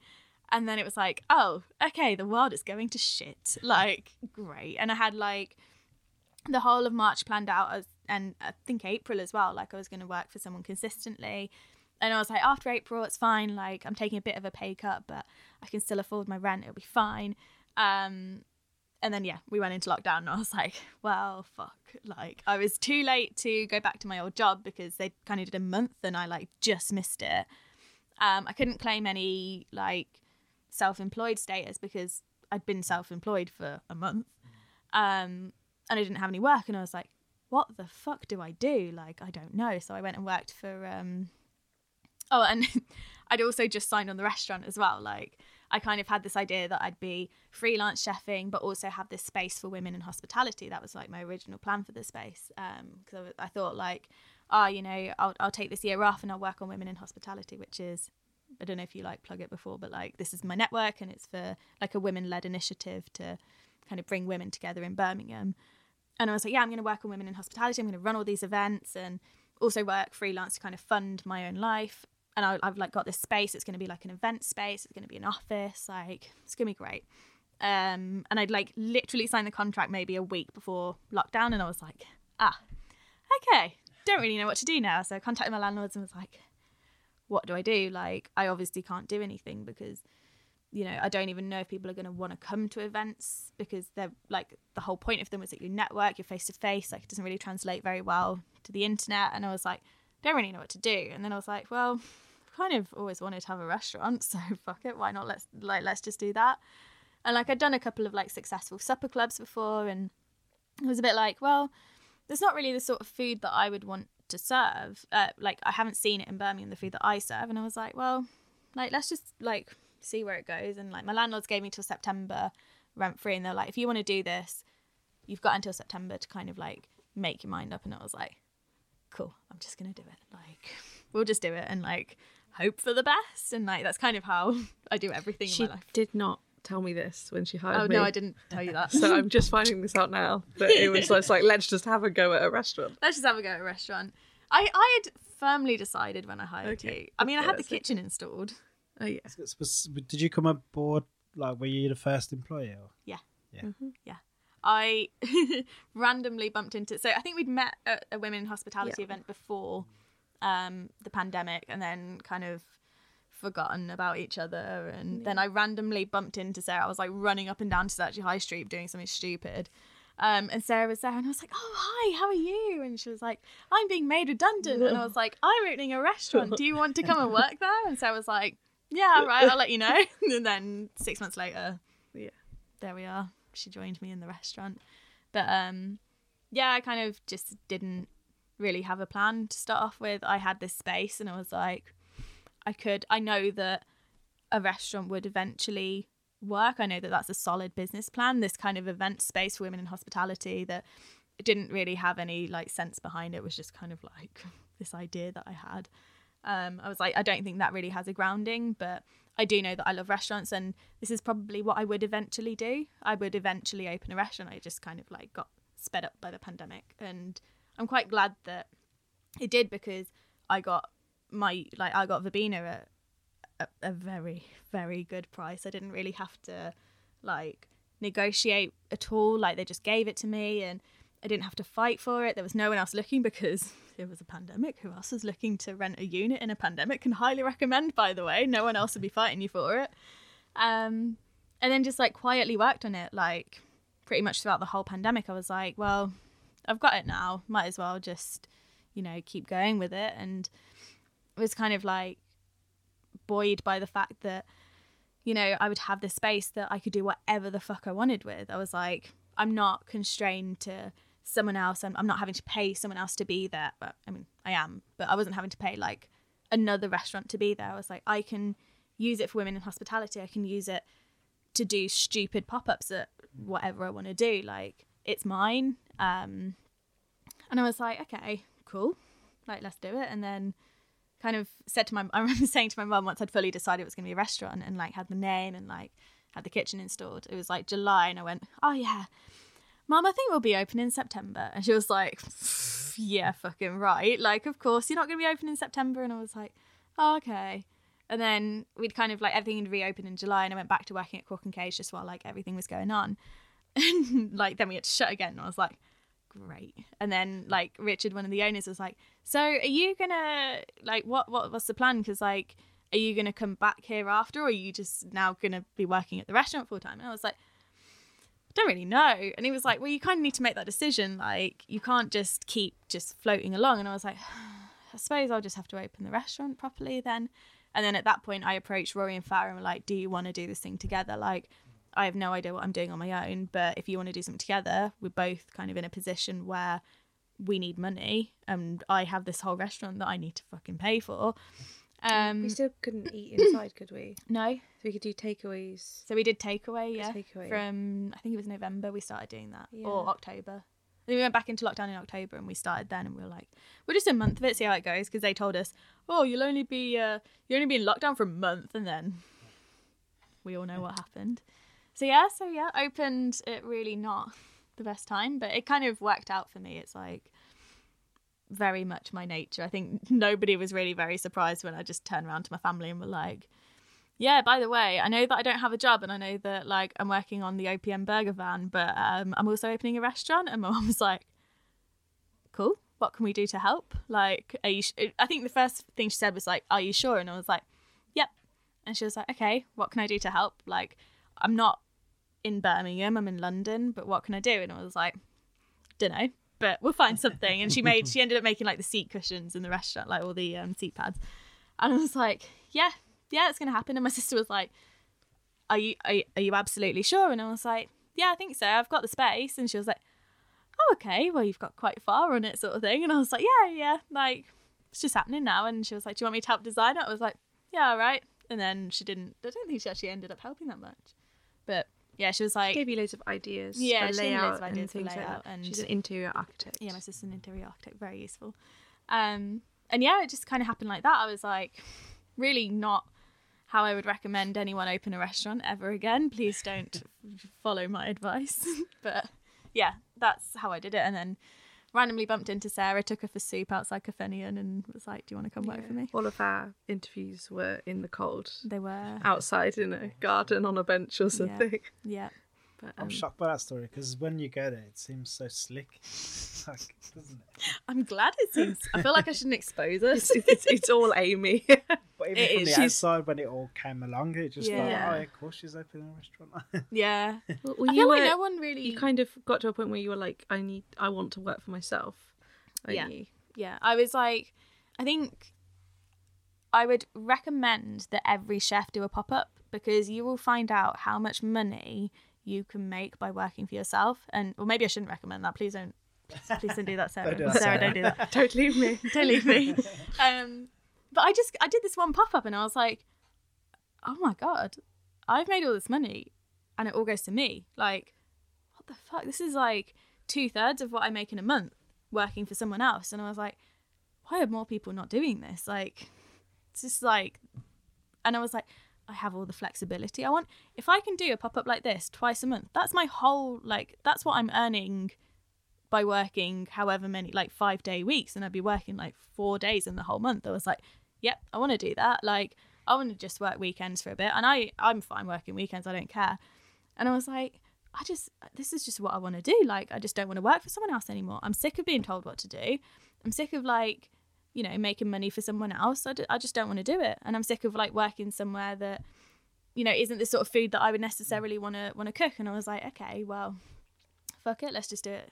Let's just do it on my own. And that's kind of why I went freelance. And then the sort of end goal of the freelance thing would be to then open the restaurant. But I just kind of skipped out on that bit. Skipped the gap year. And we often get told we get chefs listening to this while doing prep and stuff. You know, do they? I feel like every chef's just like, just prick their ears up. I'm not saying any figures of how much money I made. No, don't do it. I'm sorry to all business owners in Birmingham. All head chefs are just like cursing Chloe. I'm so sorry. Everyone's just all lost their sous chef all in one day. Yeah. Why verbena? Oh, it's quite sweet. It's my mum's favourite flower and my favourite herb. So, like, there's lemon verbena, which is the herb, and then Verbena bonariensis, which is like the purple cloudy flower that you see in National Trust gardens. And we kind of had this running joke, me, my mum and my sister, of like whenever we saw verbena, we'd be like, Verbena bonariensis, and like we'd kind of point it out to her, and it was like a little bit silly, but I kind of thought, like, this is the sort of restaurant that I want to bring my mum and my family to. Why not call it this name? And I can't remember, but I think it might have been growing in my granddad's garden as well. Like, it's just like this like little kind of family joke that we had, and I love. I now do see it everywhere I go. Yeah, I didn't notice it before. Yeah, and now because it's really tall as well. Yeah, so it's like beautiful. Yeah. It's like such a beautiful flower as well, and it's like green with the purple clouds on the top. And I was like, it just seemed like the right thing to call it. I think I was like kind of missing my mum at the time because I'd decided when I hadn't seen her for like months and months and months, and I was kind of like, yeah, I'm gonna call it that. And then kind of like translates enough that you know it's a restaurant, but also isn't like super descriptive of it. So I was like, yeah, it's just quite a pretty, nice name. Yeah, that is the name. You said a couple of times nobody was doing your style of food. How would you describe your style of food? I think I just hadn't been anywhere that did affordable 3 courses. Like, yeah, I wanted to go somewhere, you know, this is, my mum might listen to this and be like, you're chatting out of your ass, but like, I don't feel like my mum understands, what's it called? Small plates. Like, and I don't really like small plates. I know that's like travesty. Like, how can you not like small plates? I like starter main pudding. I'm that sort of person. I'm a bit like traditional about it. And I was like, there's nowhere that I can go for a nice meal in nice surroundings. There's not a pub. And I was like, I just want to go somewhere like that. And I want to take my mum and I want to take my family. And I want it to be somewhere that's like a little bit more, not upmarket, but like a little bit more, what's the word? Like, it feels like more of an occasion when you go. Like, I feel like if you're going for small plates and sharing, it has its place. I love it. It's not necessarily my favourite type of food, but like, I think it does have a really, really like solid plate. And I think we're spoilt for choice on small plates in Birmingham. But I just never really went anywhere that did like, here's your starters, here's your mains, here's your pudding. It's pretty like simplistic food, but it's just cooked quite well and it's still affordable. It's in a nice surroundings. And it's really relaxed. Super relaxed. We try and make like a really chilled out, like sometimes when you go to somewhere in which you get chefs with skills and it's, you know, everything is actually handmade. Yeah. You know, you get your bread and you get it's not out of a packet or anything. Yeah. But it often comes with kind of restaurant environment that isn't entirely comfortable. Yeah. Like you feel like you have to, you know, I know obviously hopefully when you're outside with other people you're on your best behaviour, but like you kind of have to have those airs and graces, and it's, you know, whereas we've kind of tried to have like front of house like service and staff be much more chilled out. Like it's not like, you know, they like Amy and Francis like have a chat with customers, like have more conversation, you know, and it's like even how Chloe has like designed and decorated the restaurant, it feels like super like calm and chilled out, and you know, it's just really chill and relaxed, but you're getting some really great food that, you know, is like we've actually thought about it, but then it doesn't have to be that you've saved up and you've you know, you've had to miss out on something else to go. You can, like, obviously it depends on your like household income or whatever, but it can be that you decide that weekend you're going to go out for a meal in Verbena, and it's not like a massive dent in your thing if you want to go and have, you know, just have a nice evening out or something. And it was kind of also one thing we talk about a lot is that when you work in hospitality, a lot of the places that are banging out this absolutely great food, it's out of reach for people who work in hospitality. Yeah. Like, you have to save, and it's a massive thing just for one night. Yeah. Going to somewhere amazing, if they've got a star or not, you know, and it's kind of like, it's a big sacrifice to make it. You're going to have a great time and you're going to love the food, but it is catered to those people that have got loads more disposable income, not you people, commie chefs, obviously, you know, and stuff like that. And I think that's a shame sometimes. And I know a lot of people, I've seen quite a few people this year, they're having hospitality nights or hospitality tables. I think that's really great. It's still £250. Yeah. But it's 250 instead of 450. Yeah. And I think it's... Yeah, I think that's a shame. I've often thought that is that, you know, you sit in a wonderful place, but no one who's training to be a chef would ever be able to afford a drink there, let alone go out for dinner. So the restaurant that I worked in for my placement, and like I absolutely loved this restaurant, and we will probably go quite soon, but we were talking about going, and I remember saying, you know, I'm 26, and I was like, I want it to be for my 30th. Like, I want to go there for my 30th birthday, and I want to like have the full works, and I'll start saving now because it's so expensive. And my friend was like, but it's going to be probably twice as much in 4 years' time. You do realise that? And I was like, fuck. Okay, I need to go now then. Like, it'll be a lot of money now, but I can save up for that. And I was like, then I was thinking about it, and I was like, I worked in this restaurant for a year and I never ate there. And I am thinking about having to save up in order to eat there.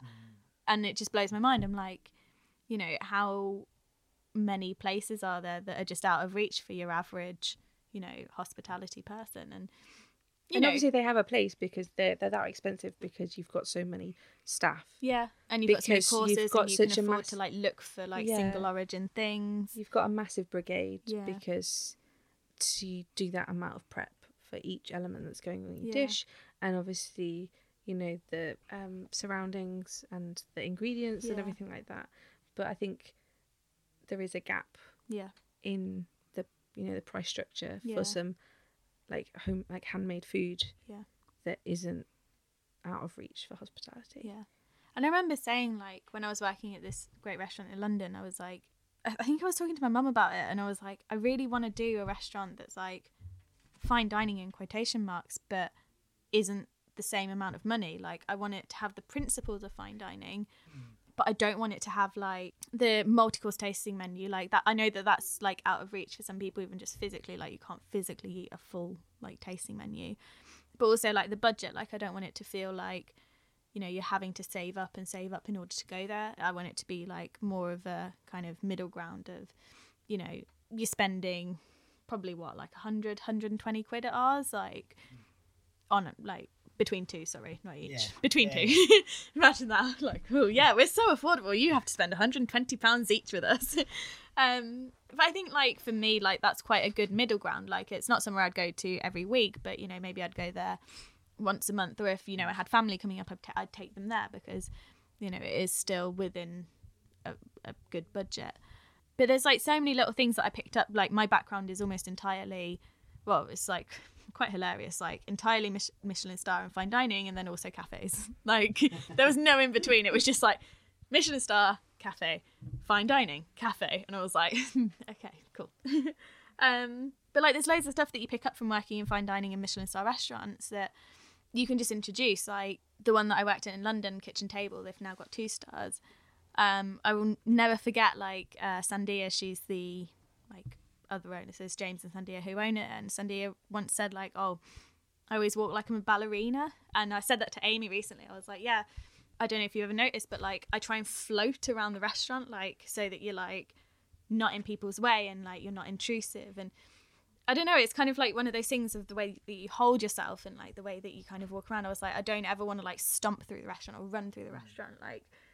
And like even with the food, like we buy pretty much nothing in order to like make the menu. Like I'd say probably like 90% of what we have on the menu is completely homemade. Like I feel like I've been to like places that charge the same amount as us. Like you can go to, you know, a shit restaurant in central London, you'll probably get charged £35 and it's all come out of a packet. And I'm like, especially our pudding section, like, oh my god, I could go on about the pudding section forever, but I was like, you go to a Miller and Carr and spend 120. well, yeah, exactly. And it's like, I think you'll struggle to find somewhere. And like my friend said this to me the other day, like I think your puddings are the best puddings in Birmingham. And I was like, what? Like, no. I'd like, go surely with that, not. to be honest. I know, I was thinking about it, and I was like, actually, the only other 2 members of staff that are in the kitchen are both pastry chefs. Like I'm the only one who's not.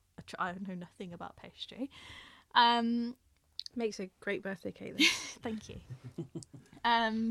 Yeah, I know nothing about pastry, and I kind of like decided that I wanted to have pastry chefs because I've been to so many great restaurants and the food's been incredible, and like, you know, you'll have like these great breads and like the starter and the main, it'll be amazing, and you get to pudding, it's like chocolate mousse, and I'm like, like there's nothing wrong with chocolate mousse, but it's just so boring, like with some shortbread on the side. Yeah, or like lemon pasta. I mean, we have put lemon and pasta on the menu actually, but like on a Sunday, it's Sunday a crowd menu. pleaser. Yeah, that's true. You know, it's a good But Sunday like, pudding. or I don't know, like lemon pasta, or it's like a brownie, and I'm like, they're just so dull. Like I'm such a pudding person that I was like, I knew that I wanted our pudding section to be great, like I'm like really, really good. And I just feel like that's something that's like so unique to us. Like I think more work goes into each of the puddings and goes into the whole of the rest of the menu. Like Sarah is so, well, and Annabelle are so like good at what they do and so talented and creative, and I'm like, there's nowhere that I've eaten that's like this, like where the puddings are just as good if not better than the like savoury food, and I think they just get overlooked so often. Yeah, but also I have worked in places in which you feel like you're on a pastry section, but it's sort of just the last thought. Like no one, like they put in loads of effort and loads of staff into starters, hot starters, cold starters, mains, even vegetarian, and then it's just sort of like, oh, you know, not everyone will order that, so Yeah. or it doesn't really matter. Like, or I don't know, I don't even know really why. I think maybe because they don't have the in short of supply. Yeah, I think maybe because people who are writing them don't have an insight into like pastry skills. They don't even, it doesn't even pass their mind about what they're going to put on the menu. It's just like, because they don't have the skills or the recipes in their head to sort of put together a dessert that's, you know, a bit more interesting. Yeah. Or after a couple of years of working like in kitchens like that where they don't really care about pastry, you kind of want to be like, when you've got the opportunity and the license to go and do that and make what you want and put all the elements you want on, and you know, and sort of create your vision of what you think of this dessert should be, I think then you kind of let yourself do that a bit more to sort of make up for all those rubbish like ones you were forced to plate. Yeah. So we switched like in, was it January or February? We switched to 3-course. I don't know. It was this year. We switched over to 3-course. We used to be 2. You could either have 2 courses or 3 courses, and we found that like because the puddings were on a separate menu, people weren't ordering it, and I was like, they need to be having the puddings because they are the best thing about this restaurant. Like, I feel sorry for those people who yeah, only had the 2. and me. Like when it's like, oh, they're not having, like Amy would come in and be like, they're not having pudding. I'm like, oh, like they're missing out. Like they're so good. They're so interesting. They're so like well thought out and like well done. And I'm like, I could just be saying that because it's my restaurant, but I genuinely believe it. Like I could never do anything like that. I can make a chocolate mousse. If Sarah wasn't with me, you'd be having chocolate mousse and probably lemon posset. Like that's what I'd do. But like, but that's the thing, is we have written a menu, a 3-course menu with the intention of people having the 3 courses. Yeah. And some great wines or drinks to go with it. So it is kind of a bit of a, you kind of feel it's a bit of a shame when the people who have chosen to come to visit you don't get the full experience. Yeah. I mean, I'm the same at home. If someone says they don't want pudding, I'm like, take it home with you. Yeah. Come on, here is some Tupperware. Please take my pudding and my Tupperware. Please take my Tupperware. But so I think it's just I think the restaurant is so personal. Like, it's everything that I want when I go out.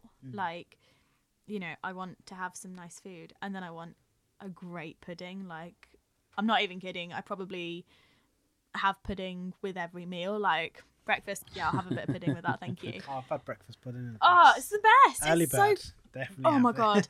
So I've just moved to just around the corner from Early Bird, and they keep saying oh, we need to get a black cardurina all the time. I was like, yeah, I know. Like, we go for brunch, I'm like, should we have pudding cake as well?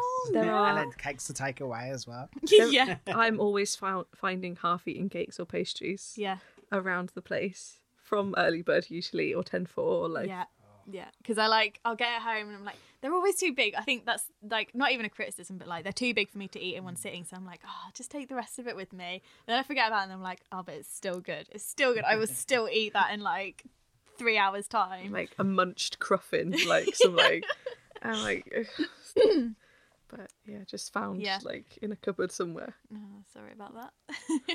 But yeah, I just knew that puddings were something that I really wanted to implement and have something really good. And then bumping into Sarah randomly on Sturgey High Street when I was running around just kind of sealed it for me. I was like, I just knew that was what I wanted to happen. I wanted Sarah to work at the restaurant, and I wanted her to do her amazing puddings, and then I wanted anyone else who worked there to also be doing amazing puddings as well. So would you ever do a night of just puddings? You can have 3-course puddings. I was like, someone suggested it the other day, and I was like, we could, but I feel like whenever you go to anything like that, you always come out feeling a bit sick. And I was like, that's not the intention. Yeah, that is a problem. Yeah. No, I just want 4 puddings then. Really? All right, next time you come. 4 puddings. Next time you come, you can have all of them. I might miss the star and just go for main and then a couple of puddings. Yeah, do we it. do have a couple of regulars that like Manny, who always, if there are 3 puddings on and there's 2 of them, she'll always order 3. Yeah. And even when, after Christmas, when we went to 2 puddings and then incorporate the cheese onto the menu as well, she would still order 3, but have 2 of the same type. That was funny. She's a very big pudding fan. Yeah. Of ours, so that's the thing. I feel like if you're a pudding fan, you are a pudding fan. Like, if you're either gonna have it and be excited about it, or it's just gonna be shit and you're not gonna have it. So I was like, I never want it to be shit and you're not gonna have it. Like, it's always gotta be great. So yeah, that was kind of the pudding journey. Please come to the restaurant and eat our puddings because they're fucking great. There's no new events on the horizon. I was going to say, if there's anything you want to bring up, now's the time. No, never anything I want to bring up. Can't announce the pudding night then. We'll think about it. But if there are any women in hospitality that want to meet other women in hospitality. Oh yeah, we should probably talk about women in hospitality very briefly. So it's a network that I set up after kind of realising that there were all these women in Birmingham that I didn't know, and all the men knew each other, and I was like, how do we make all the women know each other? And then I met people in it, and it just kind of cemented the idea that yes, we need to have more women networking and getting to know each other. And I'm not even kidding, everyone that I know now is because of women in hospitality. I know Sarah, I know my group of friends, I know my housemate, I know my partner, like literally everyone that I know is through the network. And I was like, that blows my mind. And I thought about it the other day, I was like, that's insane. Like how did this tiny little network of 100 people, and then I looked on the Instagram and I was like, oh, because it's 1,000 people now. Like, how did that happen? And I'm not even really active on it. Like, I'm so bad at keeping it updated. So it's a network. We are trying to run events while also running a restaurant. It's not going very well. But I feel like I say that every month. I'm like, yeah, I'm going to try and do an event this week. And then the month gets away from me. I'm like, oh, okay, well, no events happen this month. I guess we'll just wait till April. We've done some people we've met and everything through that. I've been able to do pop-ups with us true. And stuff like that. So that's nice. Yeah. And it's always going to be there. It's always going to be available. People still message me on the on it saying, do you know someone who can do this, someone who can do that? And I'm like, yes, I will always help you. So I kind of want, like, it's always like in the back of my mind, like, I want to get it back up and running. And it's just finding the time. But I think now that we've got Annabelle, who works a little bit more, I'll have the time to kind of work on that alongside it. That being said, if anyone wants to help me with women in hospitality who listens to the podcast, please send me an email. But yeah, like, it's kind of events where you get to know other women working in industry, kind of talk about any issues that you might have. It's like a very safe space. Like, you know, I don't try and deal with, you know, like harassment or anything like that. If you want to talk about it, you can, and I can signpost you to the right place. But yeah, it's like mostly a very positive thing about kind of getting to know the really quite wonderful women that we have in Birmingham and promoting them and like shining a spotlight on it. And I think it's kind of getting there with that. Like, it's kind of changing the scene a little, like, bit by bit, and getting there with kind of showing the people of Birmingham what the women of Birmingham have to offer, if that makes sense. Like, there's so many female chefs and we don't know about them, and that's kind of what women hospitality is for. So I'll put the links to all of, like, the socials, probably the best place. Instagram, probably the best. Not necessarily for women in hospitality. I think the website's better for women in hospitality. I'm better at keeping that updated. I'll put all the links in there. Yeah, I'll put everything in the show notes and on the website and sporadic. On the newsletter. Oh, sorry, I've been away for so long on the women in hospitality Instagram, which I think people understand. You know, when you've got business and the pandemic. But yeah, that'd be great. Thank you. Yeah, definitely. It's anything we can help like that. Yeah, we're really behind that kind of thing. But amazing. I feel like we've done all the talking. I feel like when we listen to like Rory and Farrah, it's at least like a little bit of talking from the other side, where we've just been like. No, it's a dream. That is the less talking we do, the better. It's a dream job. Sit here and just put the mics on and just sit back. Then. Yeah. Well, I hope we've been entertaining. No, it's been brilliant. Honestly, we loved having you on. We just got Carl does a little thing at the end where just for a bit of fun, really, just leave on a good note. Yeah, amazing. Just learn a bit more about it. Oh, no. I'm saying it now. They're never quick fire. Yeah, they never are. He just does a few general questions about everything. So. What's your favourite TV show? You go first. Oh, for rewatchability, Star Trek. And I'm surprised that wasn't like your first answer. I don't know. I also love Fringe, which is a sci-fi from I used to watch 2005 to 2010. You like That's Merlin the most as well? depressing ending as well. Though. That was very sad. But the bit when it's sad because it's so great. Like the bit where he sat in the car in the desolate thing, that was great. And I'm really, really enjoying Ted Lasso at the moment. It is the most wholesome thing I've watched in a very long time. Is that the one that Kerry told us to watch? Yes. Started watching. Have you watched Staffless Flats? Oh, all of my friends have. I've literally just started watching it. I'm on the second series. It's so funny. Wow. Yeah, they all, and they forget that we haven't watched it and keep sending us memes, and we're like, no, don't get this. It's like an all-time classic. It's still getting done, and anyone that's not watched it, I feel so bad that I have only just started watching it. I haven't seen it. But apparently, there was one character that really reminds my friends of one of our other friends. Yeah. So I don't know whether that's a good reason to watch it or bad. So I'll just only see that. So. Wow. What's mine? Mine, I think for rewatchability is Chewing Gum, like Michaela Cole. I don't know. It's like set on a council estate in London, and it's just great. Like, yeah, it's very funny. Yeah, it's so funny, and it just like reminds me of growing up. Like, I didn't grow up on a council estate, but I went to a school where a lot of like the girls grew up on estates, and it just reminds me of like being at home. Well, she's so great at just putting the tragic and the comedy all into one little space. She's so good. I found the second one that she did, This May Destroy You, or like I May Destroy You. I found that like quite hard to watch, but like that was. Chewing Gum is absolutely great, and like anything that Phoebe Waller-Bridge has done, I just absolutely love. Like, I think her sense of humor is so dry and so incredible. But that's mine. Favorite movie? Stardust. Really? Stardust. Because I feel like you can just, it does not matter how many times you watch it, it's just still great, and you forget all of the dimensions of it, and it's just brilliant.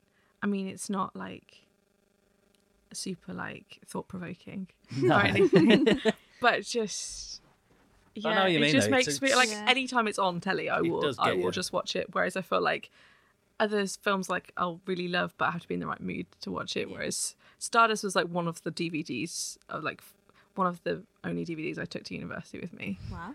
And it was 2010, so DVDs were still relevant. Mine is Anastasia. It's like a cartoon. The Disney one. The Disney one. I was It's gonna not. say, No, is it's it not. Disney? It's not Disney. No, it's like It's not. that ilk. It's Oh, is like it not? Disney, but it's not. Yeah. I had the... Yeah, the dog one. There was one about dogs or something, or animals. No, there was a CD, and it was like part audiobook and part the songs and From music Anastasia? from Anastasia. And for some reason, I did it with 2 copies of it. Ah. And it was really great.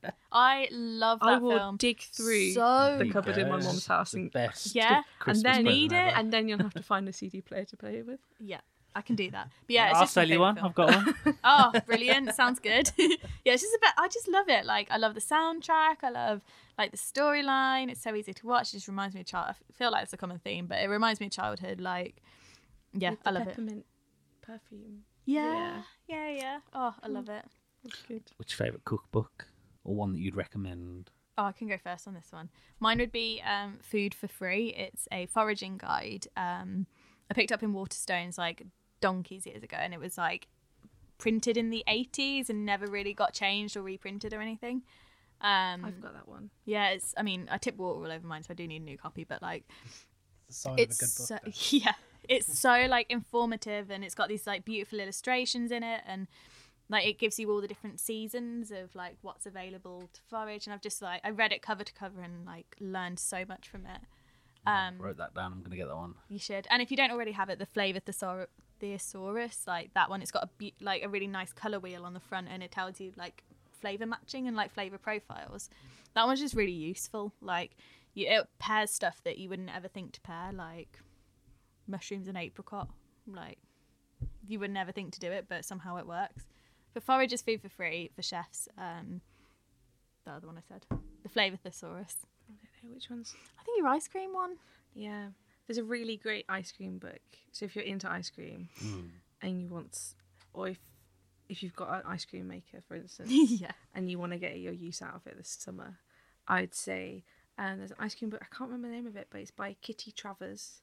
And I think, it's La Grotta Ices. That's it, yeah. And It's really brightly coloured and it's beautiful. the most luminous book. And she is now like a small ice cream producer in London, and she sells little pots of ice cream to a couple of like different like delis and cafes and stuff, and she does like market stalls and stuff, and she is so in depth and so enthusiastic about her recipes, and it's kind of like one of those gold books that you know that the recipe is gonna work. Yeah. And like you get don't some realise really it as great, well, 'cause like, it looks really like silly, but yeah, it's great. and you get some really great flavour combos that you wouldn't have thought of. The great thing is that if you think you need all of these stabilising ingredients that you've got written down from other kitchens and stuff like that, if you think you need these stabilisers and glucose or trimoline or things like that to stop your ice cream icing up or stuff like that, she does not use any of that. She uses fresh eggs. She uses just like bog standard sugar, caster sugar, demerara, whatever, and still comes out with amazing recipes. And she does this great thing of like, I've noticed chefs starting to do it more, where they'll put a weird ingredient in and then be like, but if you can't get your hands on it, here's an alternative. And I love that. Yeah, I've seen And that then popping up. so there'll be like a mulberry sorbet recipe because it's got a story behind it. Like every summer they have like quite a short window. But then, like, loads of the chefs They'll will go to the same one. same place in Kent because it's, like, not actually that far away. But they all grow because there's lovely sunshine. And then they'll finally get a day off so that they can go and, like, harvest loads. And it's, like, one of those things that has, like, a wonderful, really short window of a year that you can have this great flavour. And she'll put very much, like, for instance, she won't have a cherry ice cream on the thing because she says that any great cherries should not be wasted in ice cream because they'll lose their flavour.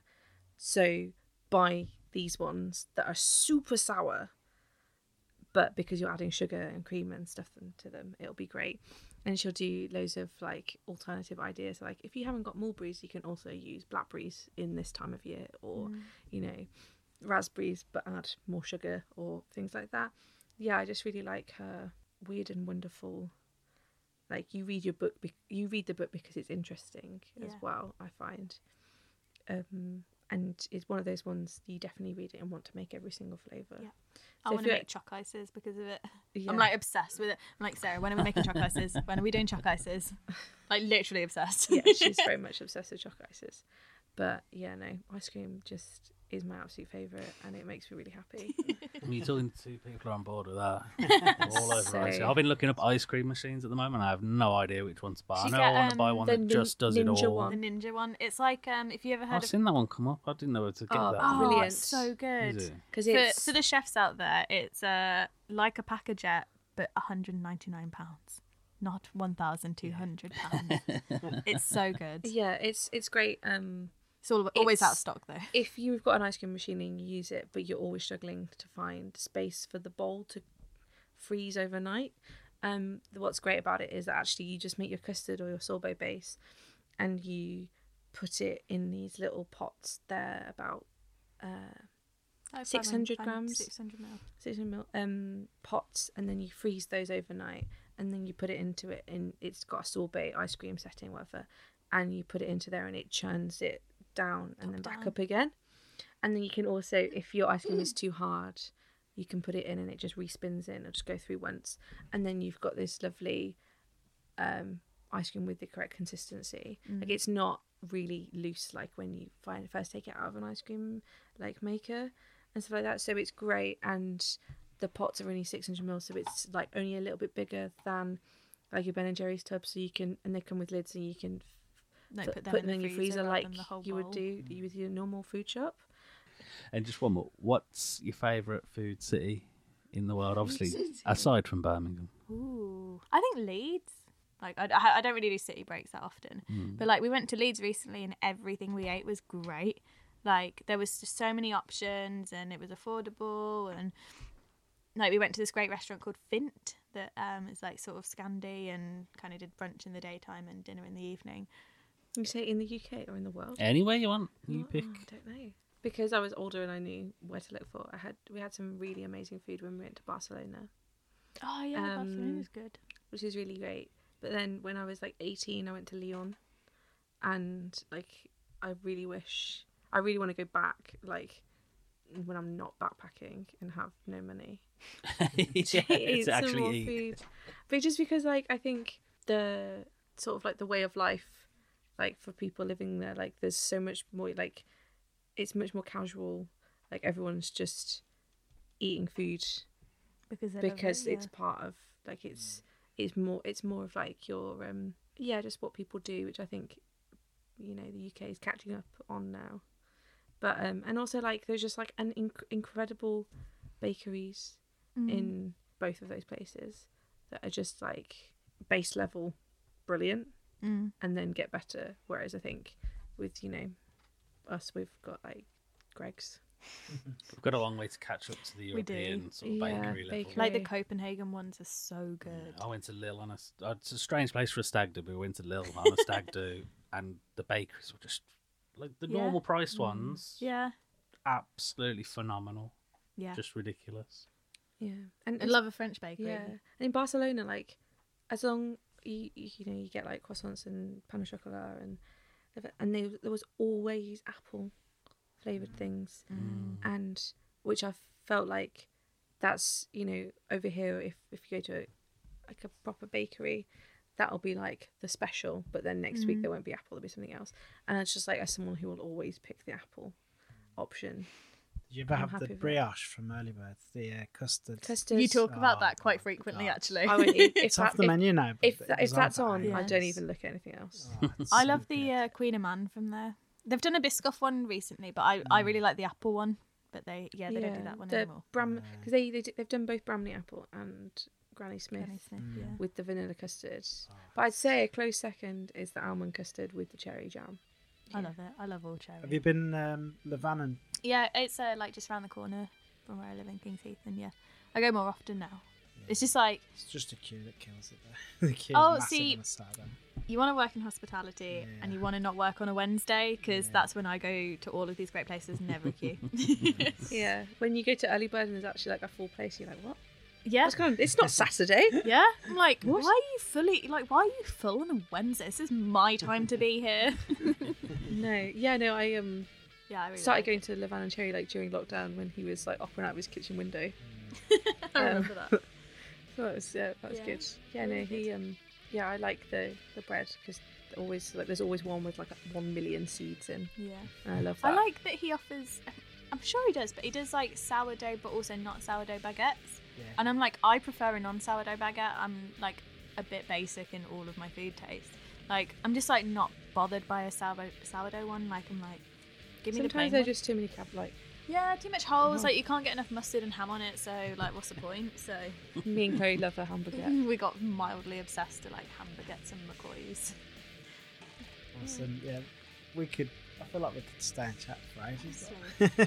I need to have my dinner. Yeah, we're gonna get kicked out of here in a second. Yeah. Yeah. Thanks Yeah, so it's much been for great being coming on here. Thanks Yeah, for having great. us. Loved it.